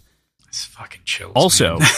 I forgot to write this in. Chills. Fucking chills every time. But also, we see blue allomantic lines flowing out to him from his face, not his body, not the center of his body. He's just got a really dense head. I think he's got a spike in his face, man. I think he's got a spike in his eye. Yeah, man. I do want to... I know that you have to go, and we'll wrap this up quick. I do want to have the brief conversation about why the Sovereign is Kelsier, because I think everyone's going to want this bit. Yeah. So, to lay it out from the groundwork as I see it, and feel free to dismantle this and we'll kind of proceed from there. Kelsier set up the temple. The Sovereign, and is the Sovereign. He set up the temple to make people think that the Lord Ruler was still alive, so they would go looking for the bracers that he is depicted as wearing and has been written in the Historica and everything else as these important metal mines.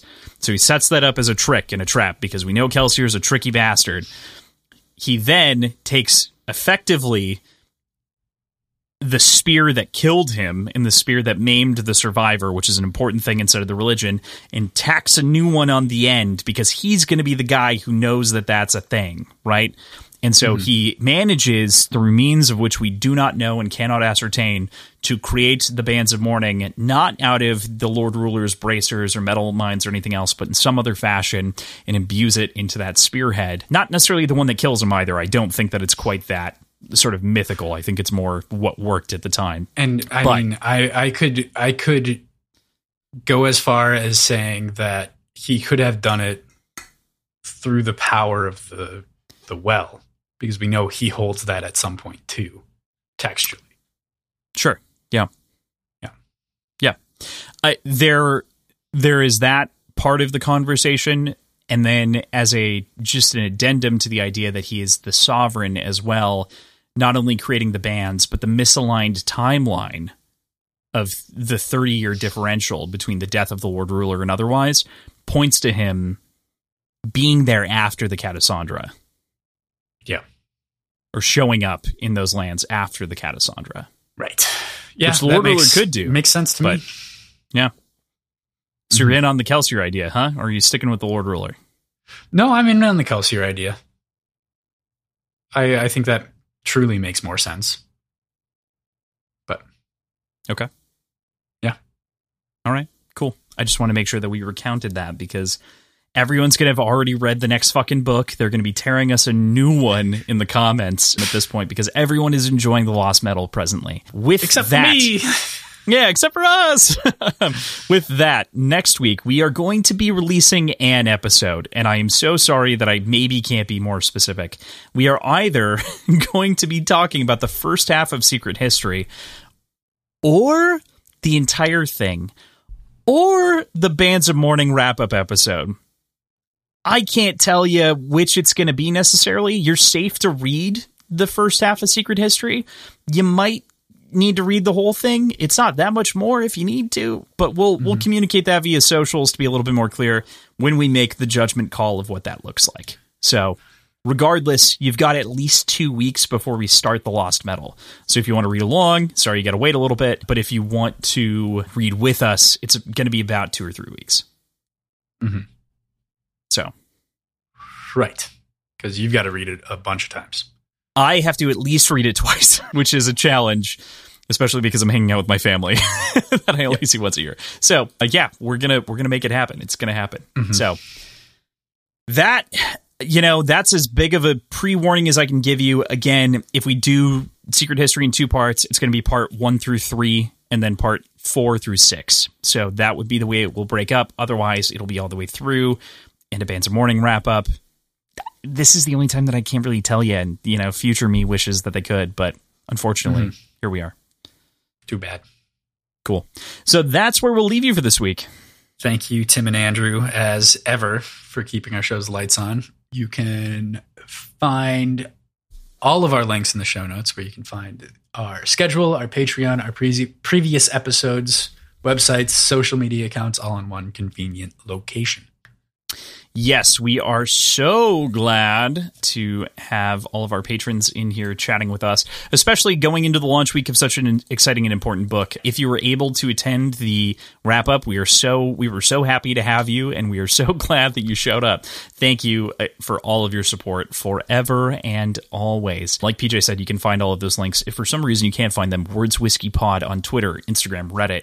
If Twitter exists in this week, I don't know. It's been a hell of a week. You can email us if you can't find us on Twitter at wordsandwhiskeyshow@gmail.com. You can also join the Patreon and chat with us about all kinds of things, including, I think presently we're doing a First Law read along. But you can join us at patreon.com/wordsandwhiskey. And we have t-shirts on TeePublic, but more to come sooner than later. I know I've been saying this for a while, but we're closer to the screen printing thing day in and day out. We've got to practice one coming. So we'll see how that goes. Needless to say, leave us a 5-star review or Erin will come for your guts. I mean, what else do you want? She will. Yeah. It's terrifying. Cool. See you next week. Bye.